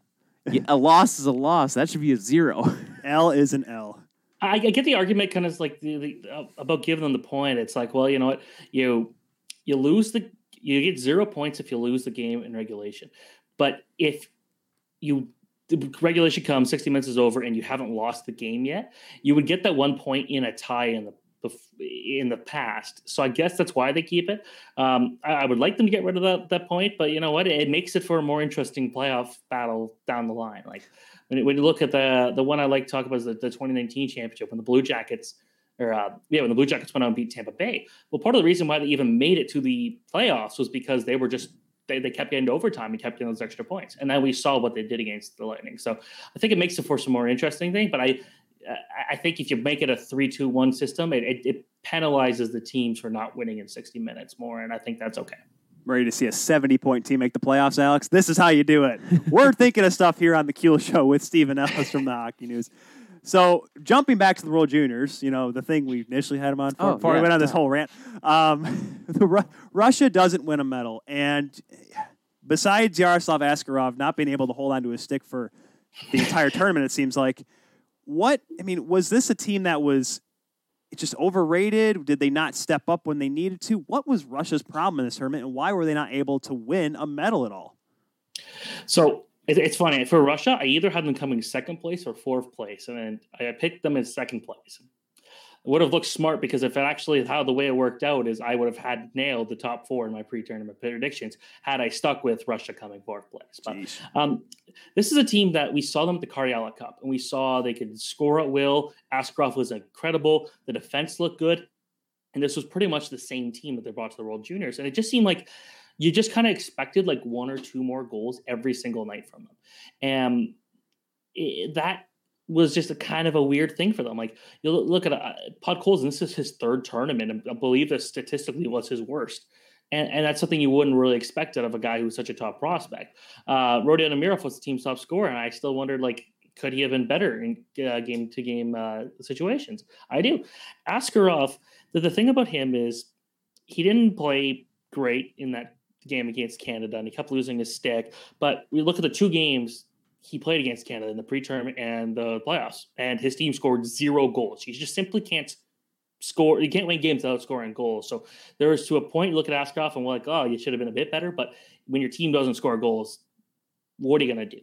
So it just seemed like that team just struggled to score, and it shouldn't have. This is a group that you look at the lineup and you're saying like Yegor Chinnikov, and he got hurt, but he still only had 1 point in that tournament as one of the older players. That just seemed kind of odd to me. And Pakol's, it wasn't great. Kustadinov wasn't. He was good, nothing too fantastic game to game. And you look at that, it didn't seem like Igor Larionov could really get the most of this team. Now, he's a rookie coach at this tournament. This is his first time doing it. And I think if you give him another chance, he'll attack things differently. But it's like they didn't adjust to when they would get outmatched. They weren't adjusting to it. They weren't trying different things. They weren't coming up with crazy line combinations to make things work. And we can also say the defense just overly wasn't great. Like, again, Shakir Mukhamadullin, I still don't know how he was a first-round draft pick in the NHL. I've just watched him so many times, and he frustrates me to no end watching that guy play. And he didn't do anything to impress me in this World Junior tournament. So their defense is always kind of a downside. So if you're Russia, you just got to score more goals, and they didn't. So it's just like a lot of it just comes down to the fact that only one guy had more than 2 goals in the entire tournament for Russia, Vasily Ponomarev, and he scored it in the first game. Jeez, that's not great. No, and typically Russia is that high-scoring team, and we'll get to your question with Finland here in a second, Alex, but Yaroslav Askarov went into this tournament with so much expectations, now being the number 1 guy once again, second year with Russia, but he is, one of the highest drafted goaltenders that we've seen in a long time. Nashville's got him. Did he come off to you, because I was indifferent the entire tournament about him, did he come off to you as a goaltender that could be an NHL goaltender soon, and not just making it in the NHL, but a starting goaltender, as I'm sure Nashville's projecting him? Do you think he can be the guy later down the line, or did he kind of let you down a little bit? It was not the Askarov we're used to seeing, but that's also why I don't take, especially goalie performances in this tournament, too seriously. Like we look at that and see Devin Levi was the best goalie in the tournament. I honestly don't think he's going to be much of an NHLer personally. And when you look at Askarov, I still believe he and Spencer Knight are the 2 best goalie prospects in the world right now, and I'm holding to that.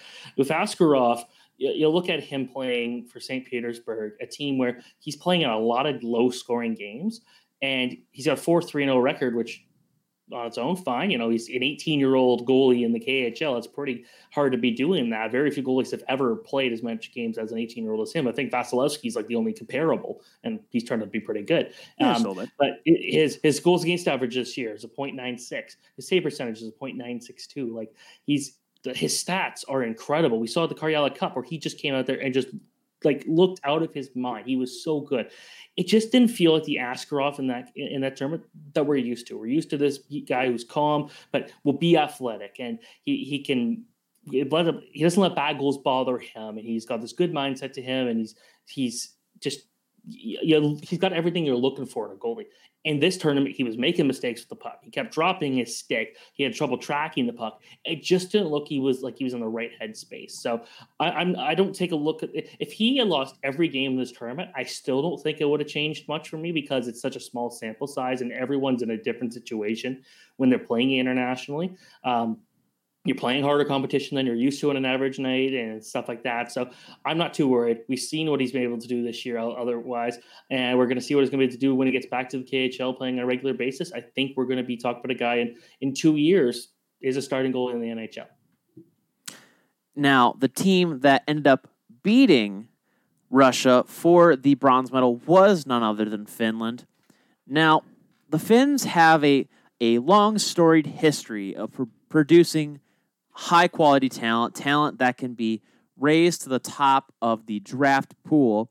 Who do you think is going to be the breakout star from this performance from the Finns? Now, you only get a bronze medal, but even medaling in the World Juniors is a great accomplishment to have under your belt. Who do you think is the breakout star that maybe you didn't even expect to play as well as they did, but they exceeded all of your expectations? That's a good question. I was a big fan of Topi Niemela, the Leafs prospect going in, but he was my pick for top defenseman in the tournament when I did the voting for, later in the tournament.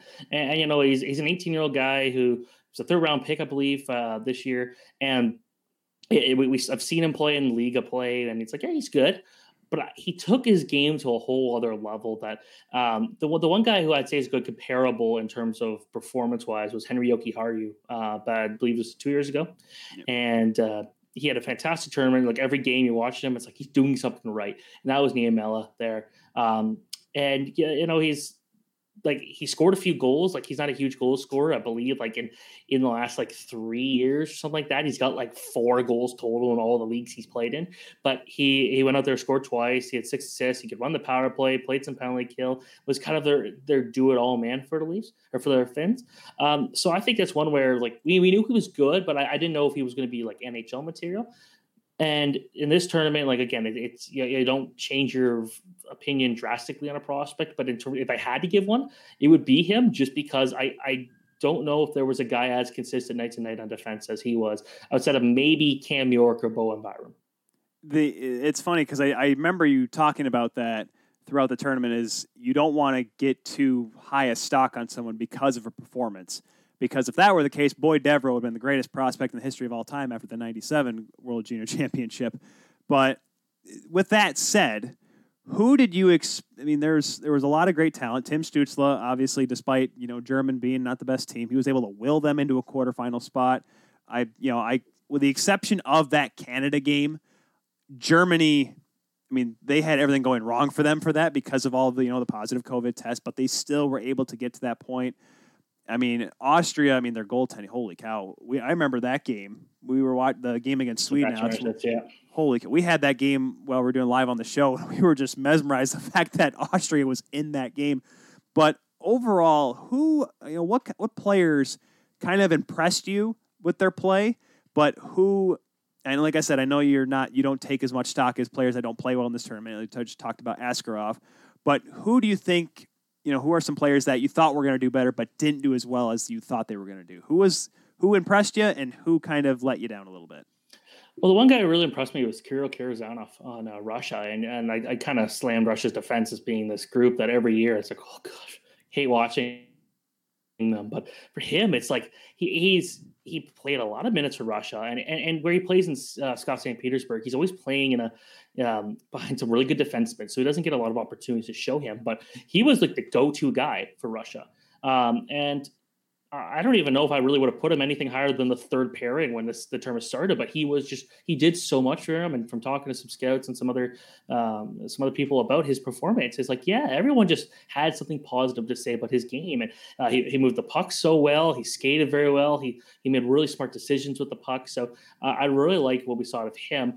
The one guy that just, and I mentioned him earlier, sticking with the same team, a guy that really just didn't totally impress me.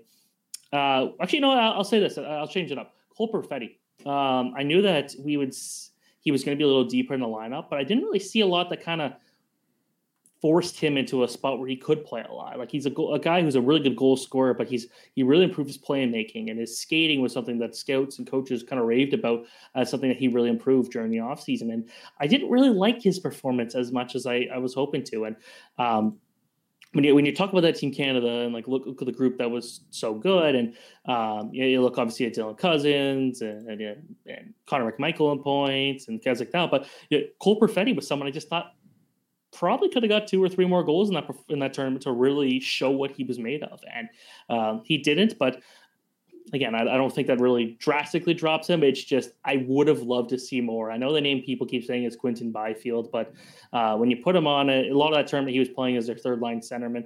If your third line center is Quinton Byfield, it's going to be very hard in a tournament like this to match another third line center that can keep up with him. So I liked him where he was, but I thought we should have seen more for Perfetti out of that, based off of how he usually performs internationally. Because Byfield, last year, for example, everyone's like looking at, this is Byfield and Lafreniere. Who's going to step up for Canada? Who's going to be the number 1 overall pick? And then Byfield, just got, thrown to the back. It's like, all right, Dale Hunter's like, all right, guys, no, we're going to take, Lafreniere, and we're going to make him the star that he was before, and only showed once again why he was the number 1 pick. And that's kind of the spot Perfetti got put in, wouldn't you say, Alex? Yeah. Okay, here's my thing. I am never, and I will never take like any sort of title of being the best person to talk about World Juniors hockey. I always have like my few key players that I watch. Like the next question that I have, kind of centers around one person or one player in particular. But honestly, I just listen to what people say and what Tyler says, because Tyler listens to Why what am I people say. differentiated? You from are the this? insider of the insider, so you tell me what everyone else says, and I said, that sounds about right. But talking about the World Juniors, players and draft stock and, who did good, who did bad, and, trying to take all of this information, all the stats, and trying to decide, all right, this player is going to be, number one now. This player is going to be, top 5, top 10. We're just under a month out from none other than Bob McKenzie putting out his first 2021 draft top 10 with my personal favorite at number 4, Matthew Beniers. I think that's how you pronounce it. It's Beniers, yeah. Center from the University of Michigan. As you can tell, I am a fan. We are fans he here. played for Team USA in the World Junior Tournament, and there was a lot of hype around him. So for me, I think with his performance, I think he kind of stayed right smack dab in the top 5 of the draft stock for him. But who do you think's draft stock rose or fell from their performance in the tournament, given all of the predominating factors, if you will? The fact that you don't really take it into consideration. Given the fact that you just completely ignore it. No, I'm kidding. No.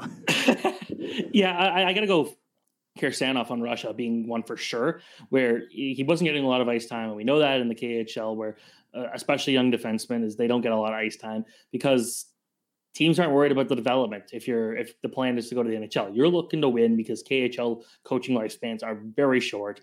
So you don't have time to rebuild like NHL teams do. So I think he did a really good job. But Matt Beniers is one where I wasn't sure if I liked him as like 5th, 6th, or 7th for this draft. But it's not a strong 2021 NHL draft compared to 2020 or even 2022 or 2023. But for Beniers, I thought he did everything you possibly could have asked from him. He was the youngest guy on the team, yet he played a key role. And whenever you would talk to Nate Lehman after the games, it's like, who stood out? And Matt Beniers is a name that he mentioned quite a bit. So he did a good job.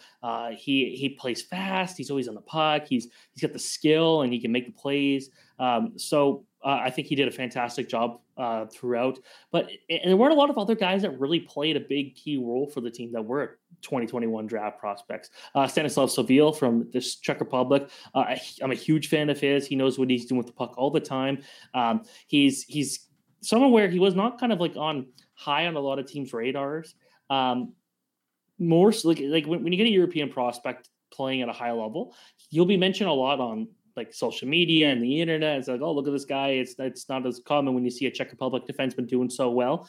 But NHL teams kind of see it a little differently. But it seems like a lot of them really kind of grew on him as the term went on and got to see what he's able to do because he was a young player on a team that was outmatched in a lot of the performances. And we saw what he did against Russia. I thought he was probably one of the best players out there.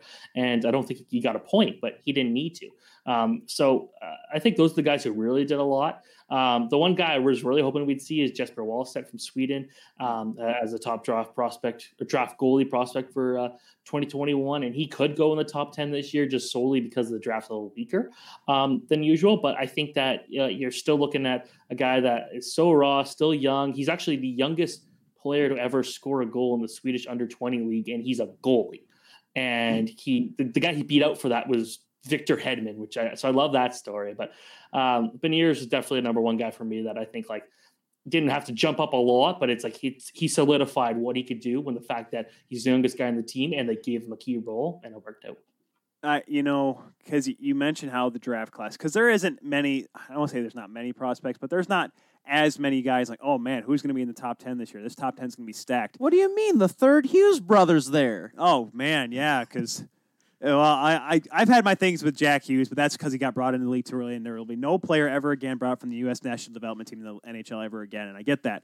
But I'm not saying this is this. I don't think this is anywhere near the 1999 draft and how weak that was. Except for those Sedin kids, those were pretty good. Those guys turned out all right. The who's? The Sedins. There was 2 Swedish guys played in Vancouver for 100 years.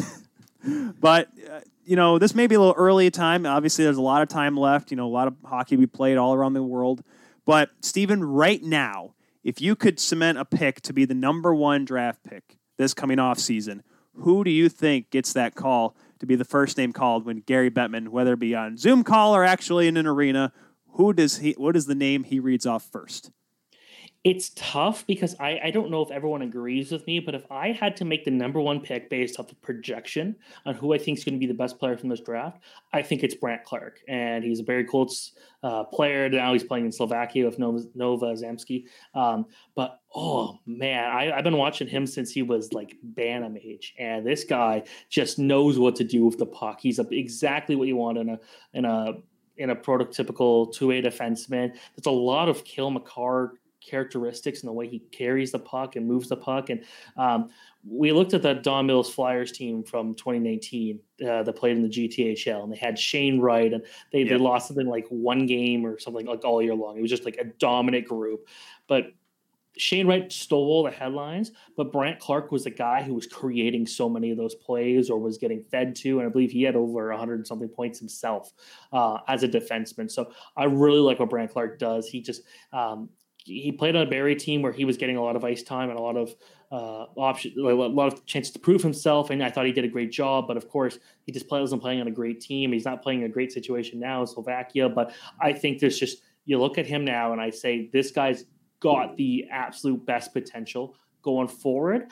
I just wonder if Owen Power goes number one, another defenseman out of the University of Michigan, just solely because, he's had some really good opportunities this year and he's done everything to kind of cement himself there. I personally like Brant Clark a bit more. And I've watched those guys since a young age, and there's just more about Clark's game that I like. But I think if I had to put money down on right now, I want to say Owen Power goes number one just because of how well he's playing in college already.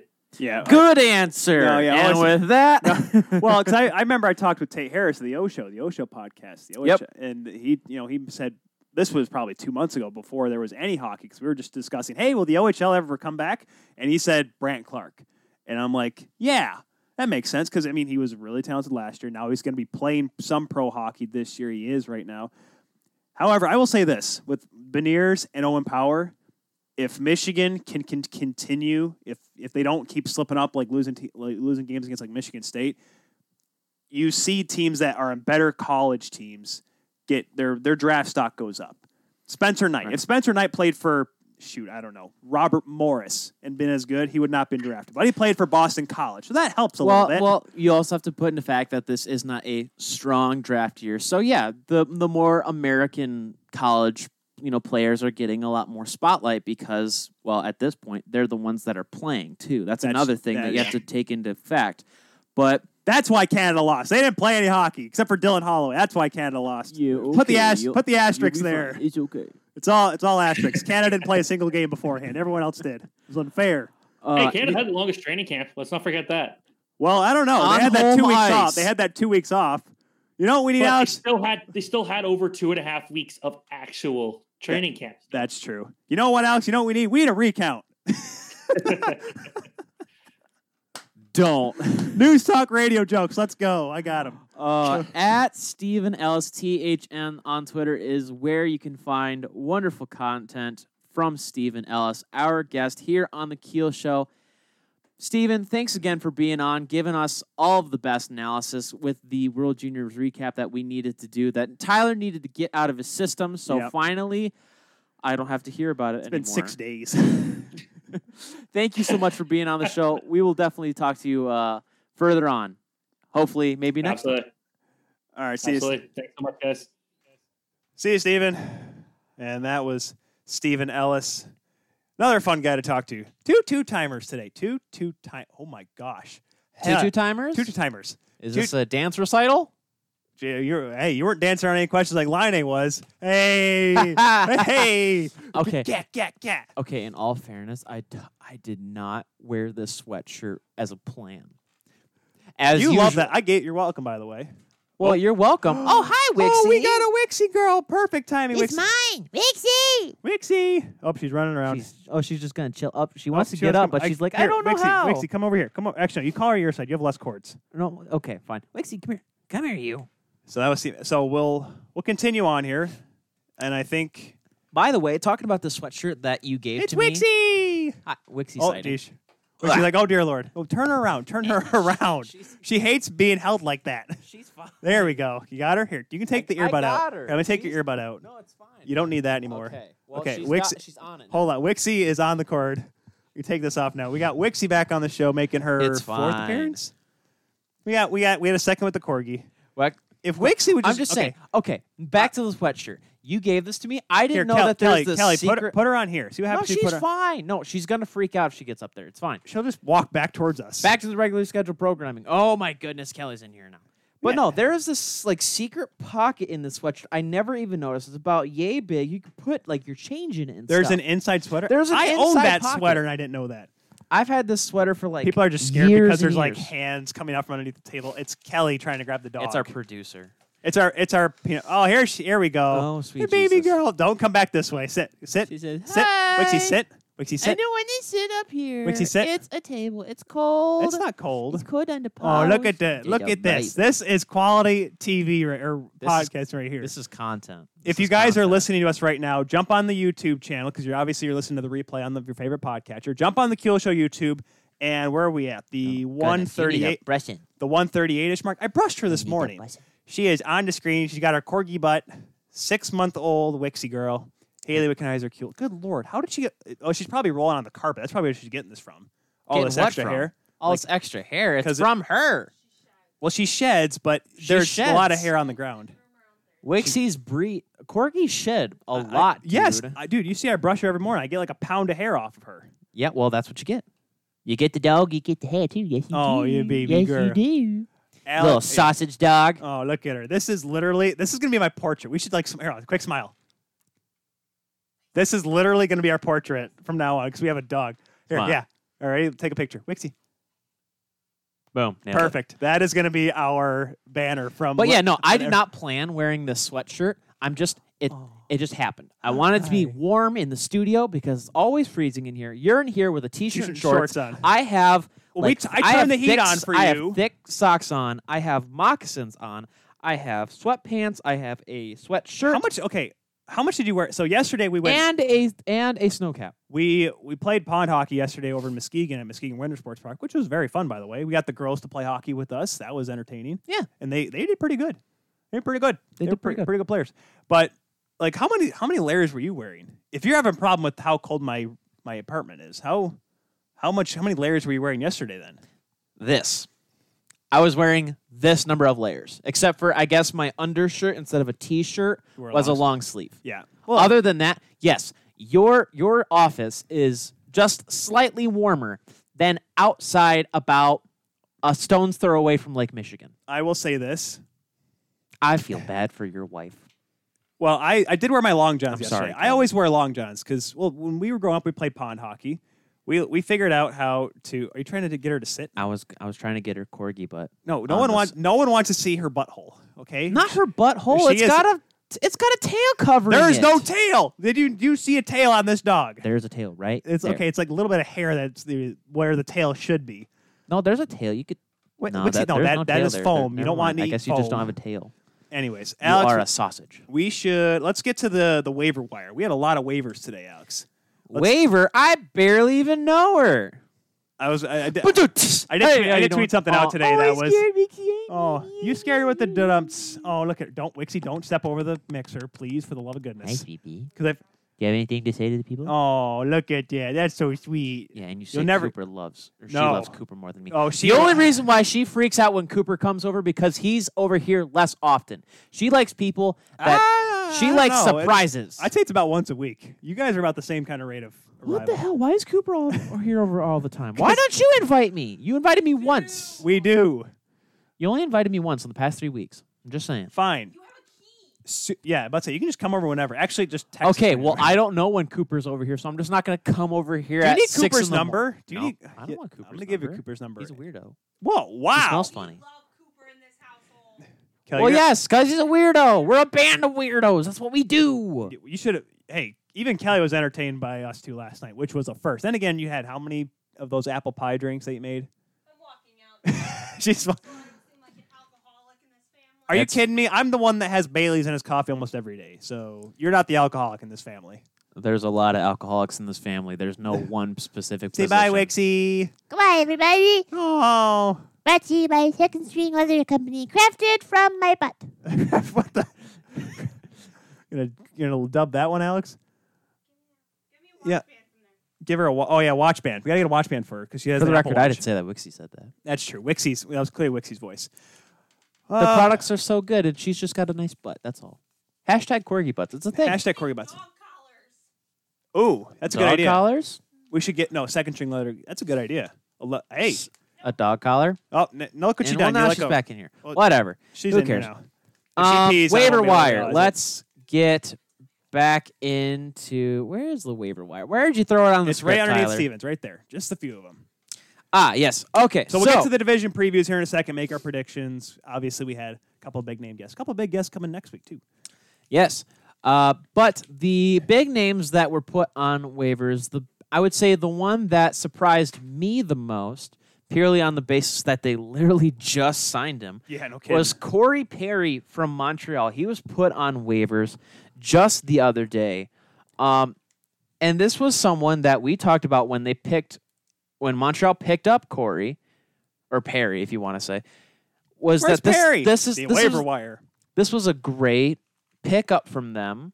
You know, something that I think that they really needed. They needed some seniority Veteran grit. on the forward lines, because when you lose Pacioretty and you lose, however much they've lost in the past couple seasons, they don't have they do have Domi. Nope, No, they don't have. yep. They traded him, Traded him for Josh Anderson, which we'll get to. which they don't have Domi anymore. They don't have, they don't have Pacioretty. That they don't have anybody anymore. All of their big talent that they used to have when they were competitive and going after Boston, and the Boston and Montreal rivalry was an actual thing.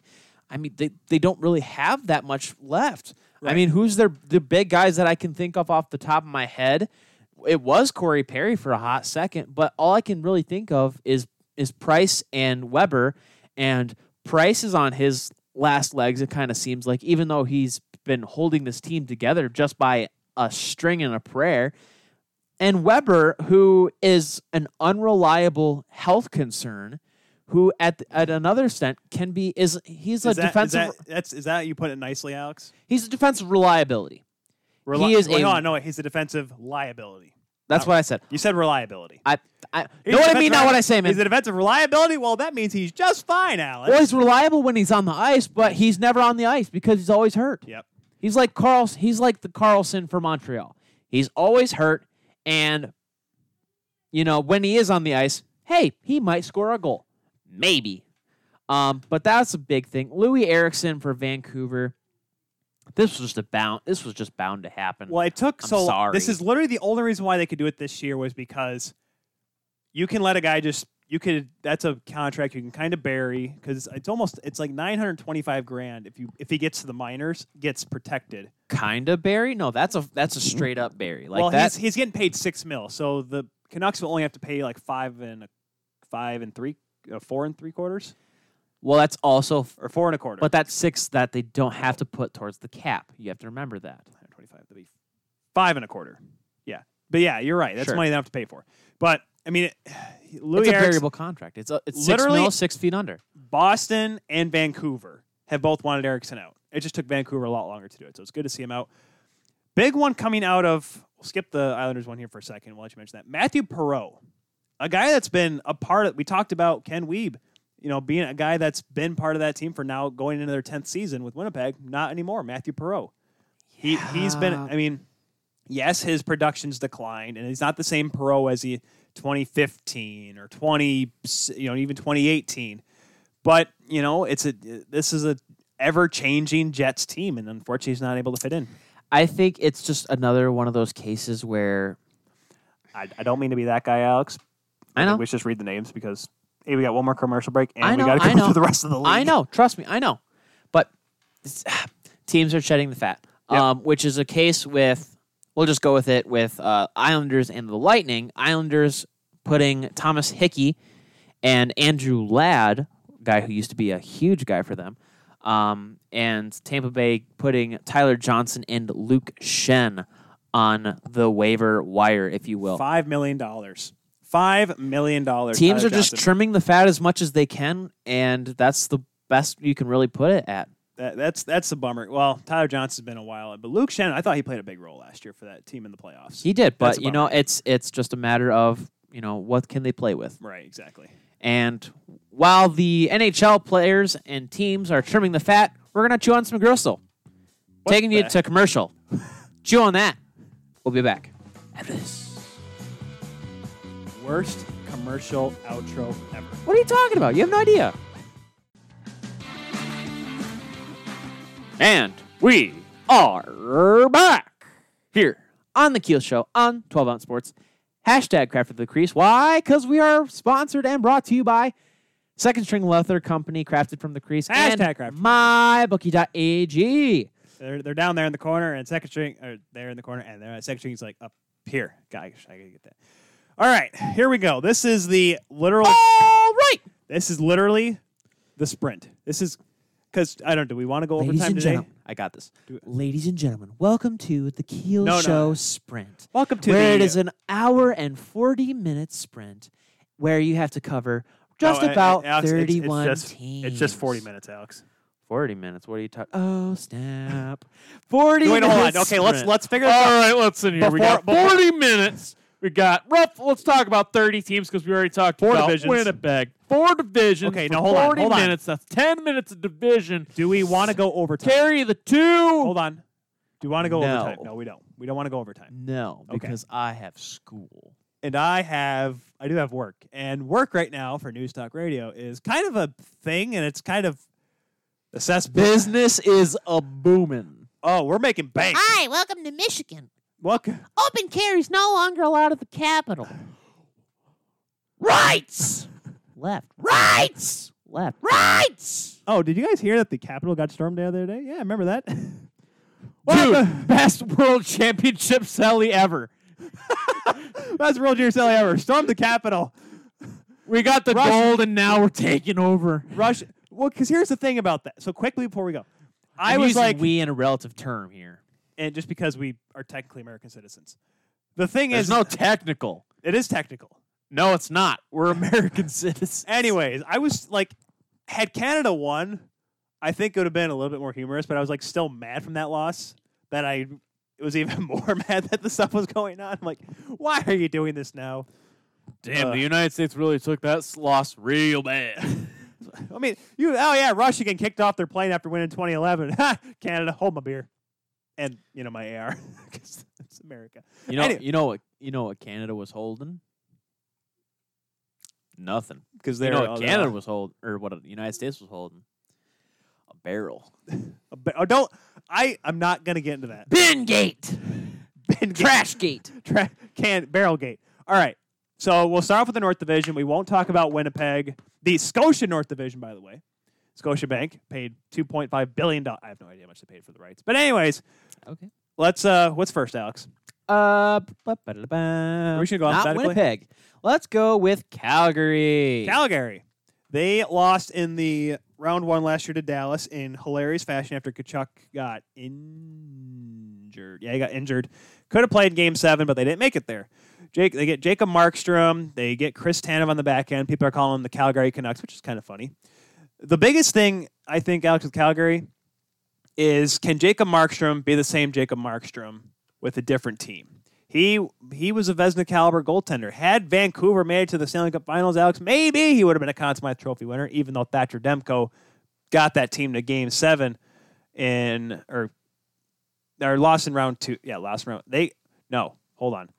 He got them against Vancouver. Holy cow, I forgot. I was trying to figure out which team I was talking about. But I don't know if he can do it again, though. That's a tough part. Different scenario, and there's been a lot of behind-the-scenes talk about how he's been kind of a tough guy to go with. And Chris Tanev, I think that's an addition that they need. I mean, they lose TJ Brody, but he wasn't really the biggest. He wasn't the same TJ Brody, I'd say, in 2015. I like the fact that he can go in there and help out an aging guy like Mark Giordano. Yes, he won the Norris 2 years ago, but he's still almost 37 years old. He's not a young little scallywag, Alex. So he'll bring a little bit of stability to the defense. He's not a big offensive guy, even though he scored that big overtime winner against Minnesota in the qualifying round that got Vancouver into the playoffs. But the big questions are still there. Is Sam Bennett still going to be a guy that they're going to rely on, or in what capacity? Is what's Johnny Hockey? What's his reliability like? He may put up 50 points this year, maybe a point a game player in the regular season, but come playoff time, if Calgary's able to make it through, is he going to be their guy? Is he going to flame out, no pun intended, just like every other playoff? I'm pretty sure I've said that about every time with Johnny Hockey, flame out, because that's what he does in the playoffs. How important? I mean, Kachuk's going to obviously have to be the leader of this hockey club. It's a big question mark. Are they good enough to make a playoff run? I think they're good enough to make the playoffs, again, be a top 4 team in this division. I just don't know if they're able to make a run to the Cup. Because then you have to go up against the North Division again, and then you have to go up against whoever comes out of the East. It's a 50-50 shot for me of whether or not they can make it past the first round. I think Calgary can make it to the playoffs. I think they're one of the 4 teams in my eyes, but it's getting past that first round. Yep. And I think with the talent that they have, it's going to be tough. They don't really have a lot of firepower that can get them deep, and it's just a matter of how well can they keep the puck out of their own net. Yeah. But moving on to the other side of the Battle of Alberta, Speaking of teams with goaltending problems, we have Edmonton, who lost in the qualifying round to Chicago. James Neal is currently deemed unfit to play. Was there any details on that? Or no? He was on. It wasn't quite the COVID list or whatever, but that's going to be the unfit to play, the not eligible to play. That's going to be. I mean, there have already been games delayed. Dallas. Already, we'll get to Dallas in a little bit. They're not playing until the 19th now. Vancouver came back to practice today. We'll get to that in a minute, but yeah, no. Edmonton is. And I have to agree with Ken Wiebe on this one. Koskinen and Smith. Koskinen's been ever not reliable. Mike Smith was good at times in that series against Chicago, but there's a reason why Koskinen got in towards the end of that series. Smith's getting older. Oscar Klefbom's going to sit out the season because of his shoulder. And, yeah, you still have Leon Draisaitl and Connor McDavid and Nuge and Darnell Nurse on the back end. And you got the talent, but the depth. It's the question again. Right, and with Oscar Klefbom sitting out the season due to a shoulder issue, and Jesse Puljujarvi being back in the roster. That's a big question on how he's going to fit in because of how he left. That is going to be something that is going to be daunting over them the entirety of the 56 we're running out of time quickly here. games. I know. Moving on to Montreal, they lost in round 1 to Philly. They traded Max Domi and Anderson and signed Corey Perry and Tyler Toffoli. Perry not being on the waivers. Well, he is on the waivers. Is he on the waivers anymore? He's still, he's put on today, so he has. If he clears by tomorrow, he could go down to Laval, but he won't go to Laval. Jake Allen backing up Carey Price with a pretty nice mask there, Carey Price. Oh yeah. This funky team, looking, but this team could make the playoffs. I like their goal. You say that they could make the playoffs. I don't. It's going to be tough. It's going to be a dogfight. I think it's tighter than I would say the other 3 divisions. They're going to be the team that gets beat up by Calgary. Goaltending tandem. That's my thing with them is they have a good, and this year especially, you're going to need 2 good goaltenders. So I like Montreal in that aspect, and maybe Josh Anderson has a breakout year. That is true. Tyler, you want to take the next 2? Ottawa. The Ottawa Senators, the nation's capital in Canada, finished 7th in the Atlantic this year. However, here's some new names, Alex, you're going to be ready for. Derek Stepan got him in trade. Evgeny Dadonov got him from Florida. Austin Watson, he may be a jerk, but he's still pretty good.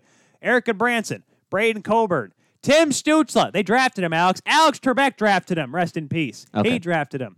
Sorry, I didn't mean to slap his heart. And Alex goaltender, Matt Murray. I'm not saying they're a playoff team, guys, in Ottawa. Watch out, though.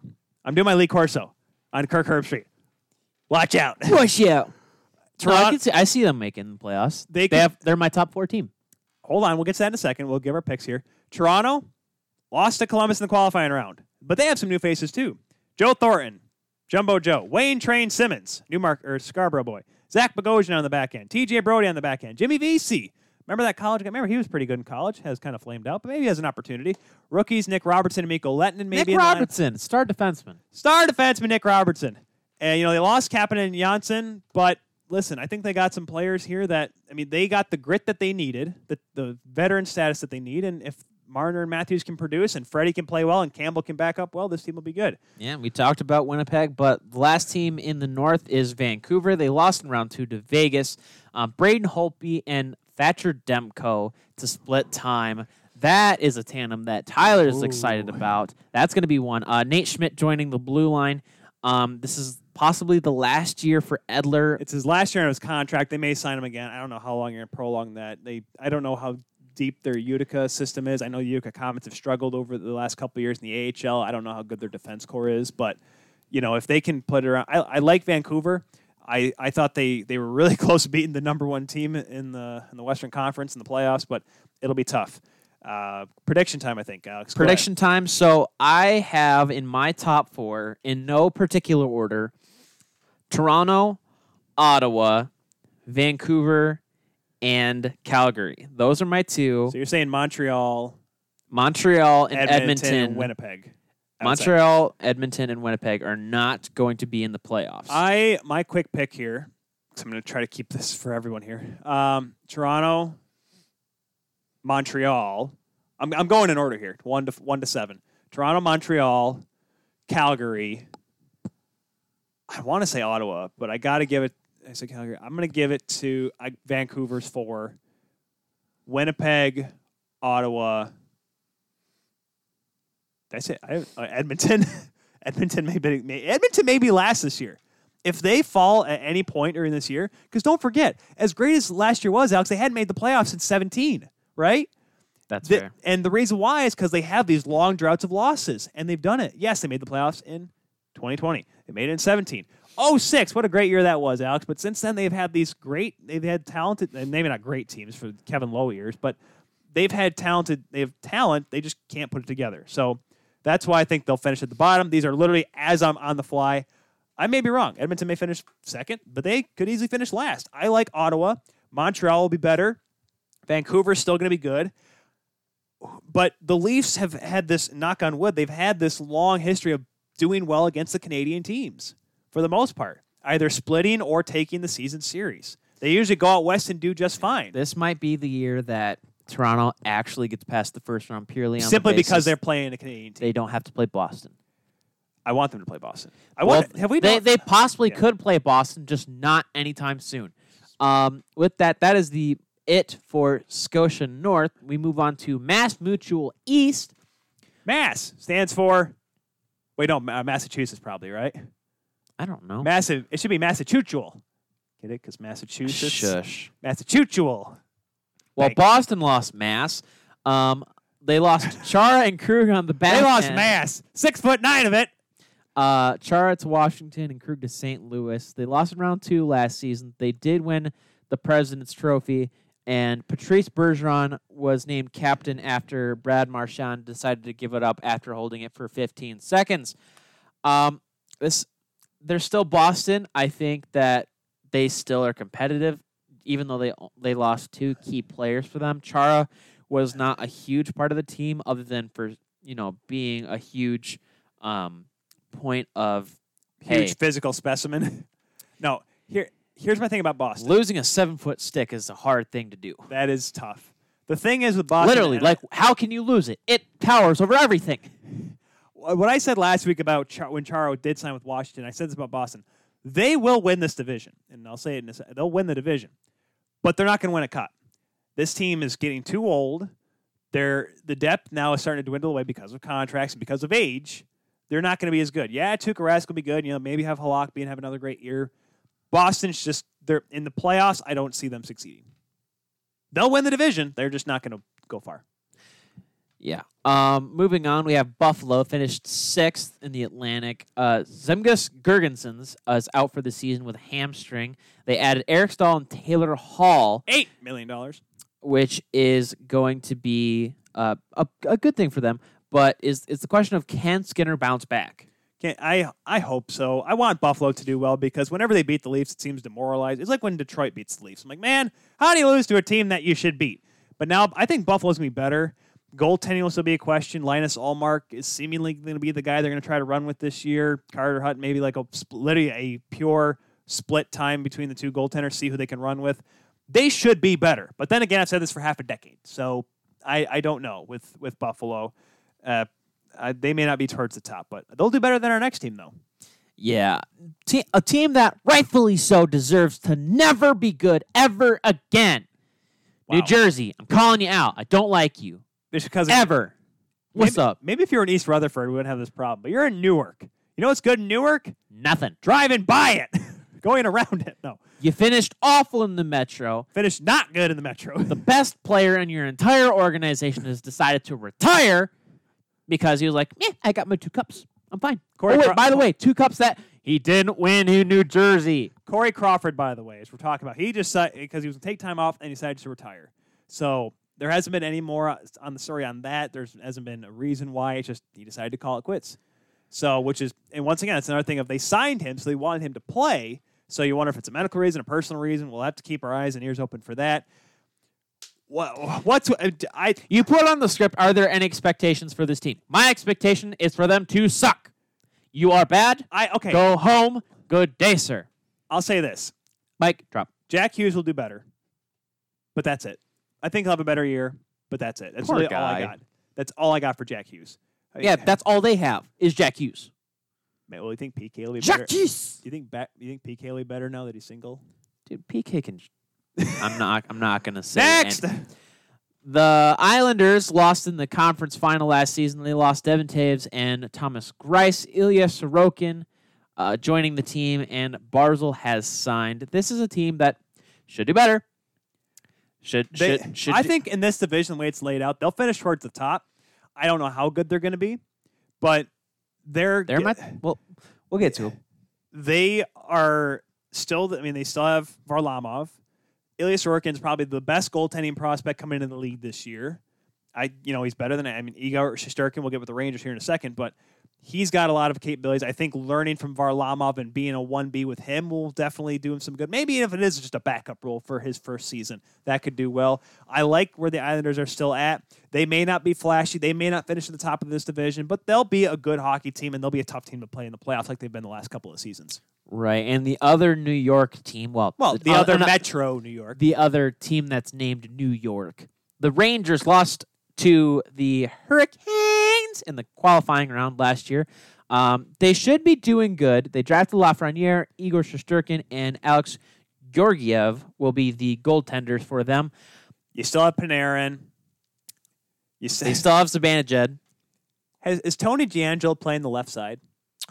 I don't know. Why are you asking me? It's a joke, Alex, because he had to go off Twitter. Oh, well.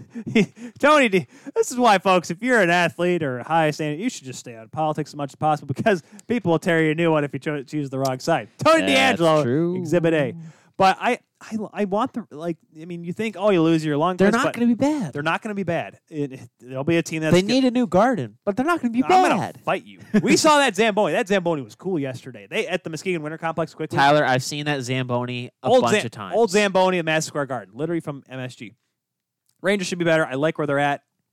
Boy, they'll be a tough team. They'll be a tough team to beat, but they'll be tough to make the playoffs. That's right. Next team, we're going to talk about both the Pennsylvania teams. Philly first, lost in the second round. Carter Hart had a breakout season. He's going to be doing hopefully better this year. Well, at least his team's going to do hopefully better. He wants to be the number 1 goaltender in the league. He said it in a presser today. Nolan Patrick's return is questionable. He missed last season with a migraine disorder. He has been skating. But that is a huge question, especially with the toll that the schedule is going to take on players. There's going to be a lot of things that go down, so it's a matter. I don't know if that's going to be a thing or not. But Philly's going to be a team that's going to be They were 50-50. Season gone 82 games, Alex. They would have won the division last year. They would have won the Metro. That's probably true. Yep. Moving on, we have Pittsburgh. They lost in the qualifying round to Montreal. Yikes. No Murray here, so Yari's going to be taking care of that. Kapanen added to the lineup, but I think there was some trouble around him. I think he was taken off. I think he was not eligible or something like that. What happened with Kasperi Kapanen? Here, you keep reading the points and I'll find it. I think there was something about his... To arrive on Pittsburgh on Saturday. Okay, it's probably similar to Antonio Dobin. Yeah, that's right. So, something with his getting back at the beginning of camp. So that hopefully that doesn't play too much into that. Patrick Hornqvist traded for Michael Matheson. The old guys, this question is, are they going to be able to keep this team together? Practice canceled last week due to possible coronavirus exposure. This is something that But the big question of like, are the old guys going to be able to keep this team together? I think that's the big question. And it's Crosby's always going to be. He's a generational talent. I think he's always going to be able to keep that C on his chest, and he's going to be there until he retires. And it's the same thing with Malkin is a huge problem for me. Both as he may be on his way out. I think it won't be this year, but it may it's be in a the future. huge attitude thing. He doesn't have to fight with Kessel anymore. Even though they were two of the best players in the league. Well, yeah, when but they were they together. kept going after their frickin' necks. The entire time. Hey, listen, because you don't like him doesn't mean you can't succeed with them. Fair enough. They're getting old. They're in trouble. But they're similar to the next team, Alex. Right, Washington, who has gray all over their beards, lost in round 1 to the Islanders. The goaltender situation is up in the air with Craig Anderson on a PTO and Ilya Samsonov looking to be Samsonov. But yes, you had it. It's Samsonov. It is. Okay, Samsonov being the next in line to inherit that crease. Yikes. You add Char to your lineup, but also you're adding Char to your lineup. Yikes. Ovi's years are getting up to him. He's not playing to his greatest potential, but he's still Alexander Ovechkin, so take that as you will. 35 for him. 35 goals. All right, quick picks. Tyler, you go first on the 4. Boston. I'm going to go Boston, Philly. I don't know Philly's. I just feel like Boston. They'll do the thing. They'll win the division, but Philly will go second. Third, you know what, Alex? I'm going to go high up here. Give it to the Rangers. I think it's going to be Boston, Philly, Rangers, Islanders, and then you're going to have, I think, Pittsburgh just missing out, Philly, Washington, New Jersey. New Jersey by a landslide, though. Like, just Detroit bad this year. Yikes. That's how I'm going. My 4 has to be Boston. You're not in order, though. I know. Not in any I'm order. in order. Alex isn't. Boston, the Islanders, Rangers, and I'm going to give it to Pittsburgh. Pittsburgh is going to shut down Washington. You think they're going to make it? As per usual. That's what I said about last week, though, about Pittsburgh and Washington. Pittsburgh is not bad. I just want to state that. They're not good as they were, but they're still not bad. As long as 8 and 87 are put on the sweater every night for their teams, they'll be fine. They're going to try to make the playoffs. They'll be fine. Yeah. Now we move on to the Central Division, brought to you by Discover Card. We start off with the Canes. Carolina lost in round 1 to Boston. Yeah, it just happened. This is the contract year for Svechnikov, Nichas, and Martinuk. This is basically the same team. Can they improve? Yeah, I think honestly with where this division, I think they might be at the top of this division. Honestly, it's a tough battle.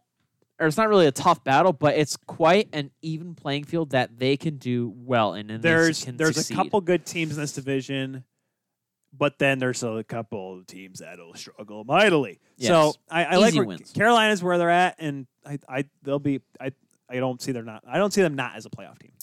Chicago is there's a non-playoff team. They lost in the first round of Vegas last year. Connor D'Elia and Malcolm Subban are their tandem as of right now. Oh my gosh. Did you mean to say Taves right there? Yeah, that's Jonathan Taves. Tyler, that's not how it's spelled. Jonathan Taves is spelled different from Devin Taves. I'll prove it right now. Oh, okay. That's what I meant to. Okay, that's what I was asking. I was asking which Taves. Oh no. So Devin. Dang it! I did. Gosh darn autocorrect. Okay.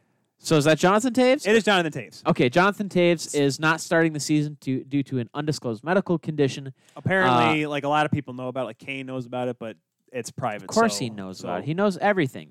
Patrick Kane literally knows everything. They were going to be on the same cover together before Patrick Kane was accused of doing something. But anyways. And Kirby Dach he's going to be missing a couple months Is it 3 to 5 now? Because it was 4 to 6 when he first broke it. I don't know, but he's going to miss at least a couple months. It'll be the playoffs by the time he comes his back. But wrist injury. They're not going to do well. Nope. And that's fine. They won't be the worst. Well, I don't know, actually. Hold on. We'll get to that. We'll get to that. Columbus lost in the first round to Tampa last year with Korpisalo and Merzlikins. Merzlikins. Just fine. Merzlikins down there in Columbus. Why do we use the South accent for Ohio? Because there's the southern border of Michigan and the South. Exactly. There's Toledo, Cedar Point, and the South. Except for Pittsburgh. No. Pittsburgh's different. Anyways, Pennsylvania's keep to the going. east. Columbus. Oliver Bjorkstrand Big extension. signs a 5 by $5.4 million extension. Max Domi coming into the fold. They're going to be a mid team in this division. It's going to be hard to say how well they do in the playoffs, though. Two all-star caliber goaltenders. Max Domi, he's going to want to step up with a new team. He's got that. You still have Foligno. Pierre-Luc Dubois, I know there's all that talk about does he want to be there or whatnot, but he's going to want to play well because he's on a bridge contract. He's going to want to step up. I like Columbus where they're at. They may not win this division, but they'll still be there. They'll be in the thick of it. Unfortunately, Max Domi kind of takes me as a Don't say prima donna. Matt Duchene kind of character. Oh, great. No, He's going to be... You done it. He's going to be... Nope, you already crossed that line. You're already there. You're going down. He's a decent tool. Next. He's going to move around a lot. Moving on. Yikes. Detroit. They added Grice, Bobby Ryan, Vladislav Nemestikov, Sam Gagne, Mark Stahl, and Troy Stetcher. By the way, Nemestikov, nephew of Vladdy Kozlov. Vladdy Kozlov's picture is across his stall in the Detroit Red Wings locker room, so he gets to look at his uncle every day. So apparently Nemestikov was a Red Wings fan. Attaboy. Maybe that's why it's like, hey, cool, Stevie Yzerman drafted me. I remember when my uncle played with him. Hi, Uncle Stevie. I think that'd be a little awkward. Thanks, Uncle Steve. I mean, Mr. Yzerman. Listen. Do I call you captain or boss? Captain Boss Man? This team is interesting to me, Alex, because I like to think they're going to be good. They're going to be better. They're going to be better because they're going to be more competitive. They have Grice. They won't be competitive until they get rid of Bertuzzi.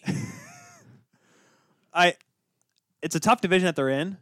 I think they'll win more than 15 games. Tough division. What? No, they're not. Okay, I'm looking at the top 3 teams they have to go up against. I think they'll do well against Chicago. Detroit, They're going to do better. Hey, we got to get Weber on the show just so we can have Detroit and Nashville games. They're going to do better. Do you think Pete Weber would be willing to do like a live call while he's calling a game against Detroit? Absolutely not. He don't care. We're live here on the Kilo Show with Pete Weber. Pete, what's going on? And down the left wing side, here comes a shot. Philip Forsberg says, and here come the Red Wings. Thank you. Thanks, Pete. Moving on, we have Florida lost to the Islanders in the qualifying round with Bobrovsky needing to be more consistent. Patrick Hornqvist traded from Pittsburgh. It's a tough division for them. Can they be successful? It's a 50-50 shot for me. I think they do have... If Bob plays better, yes. If Bob does what he does last year, no. Heck no.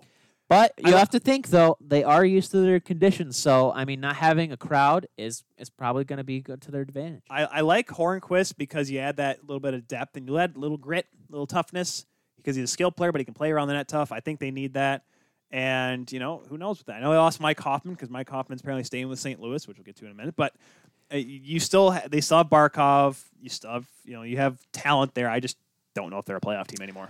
Right. I don't think they're my dark horse this year, Alex, unfortunately. Moving on, we have Minnesota. No more Dubnyk or Stahl. Cam Talbot being the new starting goaltender for them with Capo Kakkonen.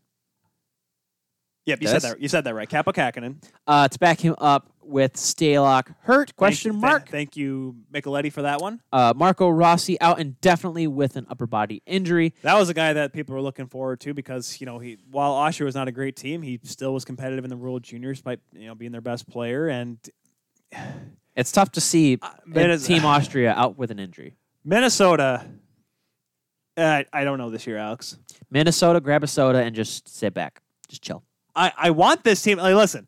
Don't expect anything. Finish fourth, lose in the first round, and call it good, just like they do every year. Just be happy when you win games. That's all. They'll do okay. They're not going to do great though. Nashville's the next team. They're not much better than last season, which that's not really good at all. They picked up Matt Borowiecki. Matt Borowiecki. Sure. Mark Borowiecki. Borowiecki. Same guy who don't have Turnage on the show for this one. Luke Kunin. Cumin. I'm going to call him Cumin. Okay. Luke Cumin, 2 by $2.3 million. It's a question of whether or not John Hines' systems is going to be met with open arms. I think they'll be a team. They're going to be a team. Fair enough. Next and final team is Tampa. They won the Stanley Cup last year. They got rid of Cedric Paquette and Braden Coburn. Gained goaltender Anders Nilsson. Can they do it again? No. Absolutely not. Why? Because in the playoffs, Steven Stamkos is going to play, and he is not that good. Except he scored a goal and he's like his only shift in the playoffs, or second, like his third shift. Anyway, so Ah, yes. When John Travolta stabs me in the chest with an adrenaline needle, I'd be doing well, too. Okay, I'm glad you went Pulp Fiction there, not Wolf of Wall Street. I'm proud of you. I'm proud of you. What? I'm not Leo DiCaprio just smashing a microphone up to his head. Yeah! I can't say the whole way. All right. Picks. Launching. Picks.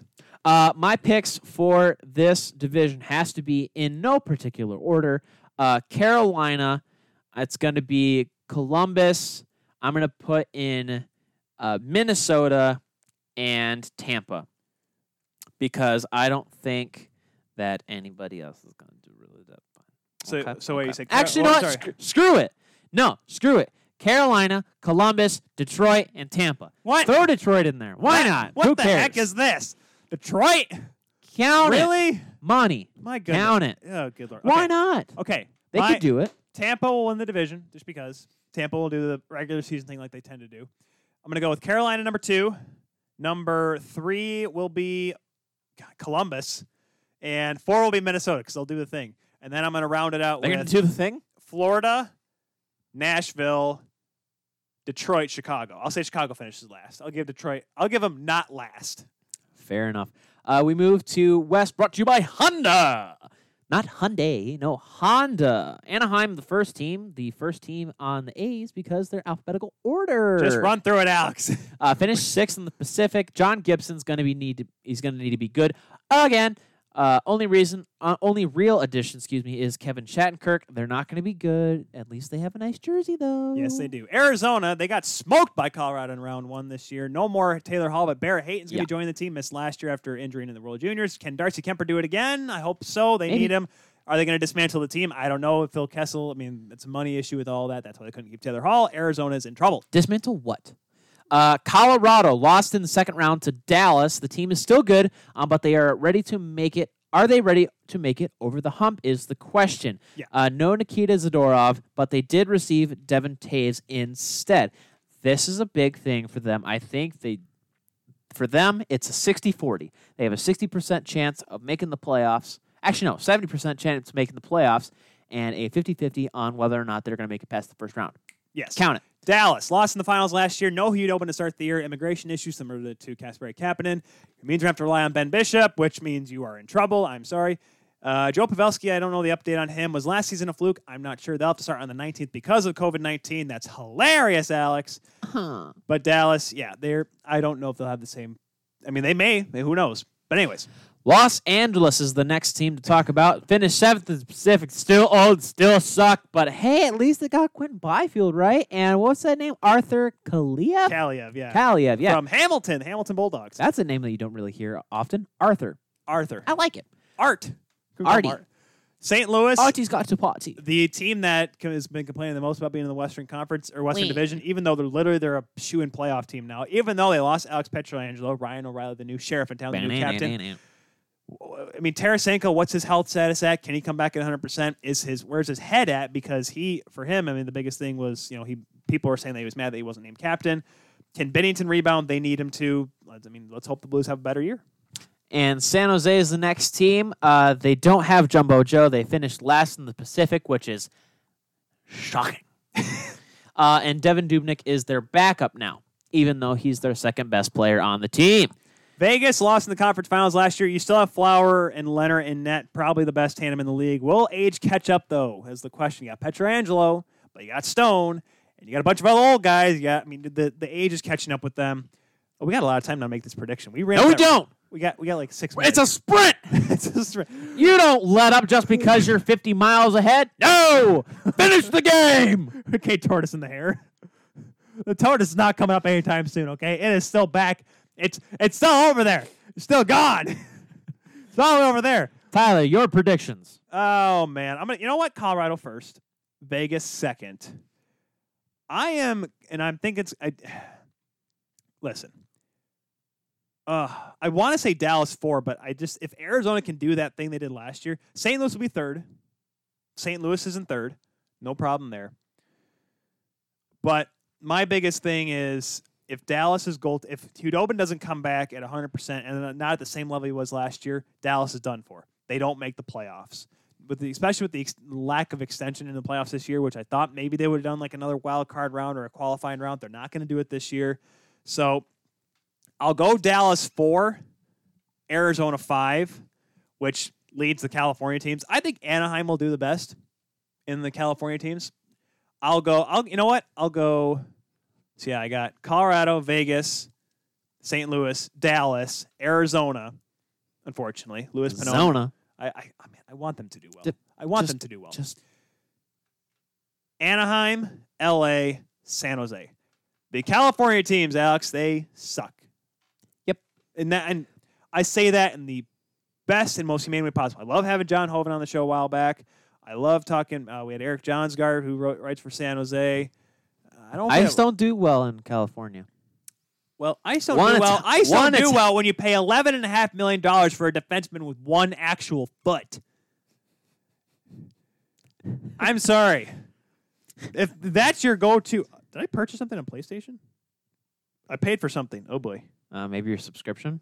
Probably my PlayStation Plus. I'm paying for stuff automatically? Who knows? But It's okay. Every single year it scares me too. I'm not going to pay... Or I'm not going to pay. We're not going to do any picks for playoff prediction because we're going to see who actually gets there. Because Can I pick? No, because we just picked the. Oh, you got to pick the West. Yeah, I thought they'd be. Gosh, wow! I see how it is. No, my pick for the West. Wow! This has. Wow! Absolutely spectacular, phenomenal. You see, no. Here's the thing. You say Owen Wilson, but I hear Ted Burba. Rest in peace, Mr. Rest Burba. in peace, Ted Burba. And that was a moment of silence for Ted Burba. Okay. Former psych teacher. Honestly, the Western Division, Division?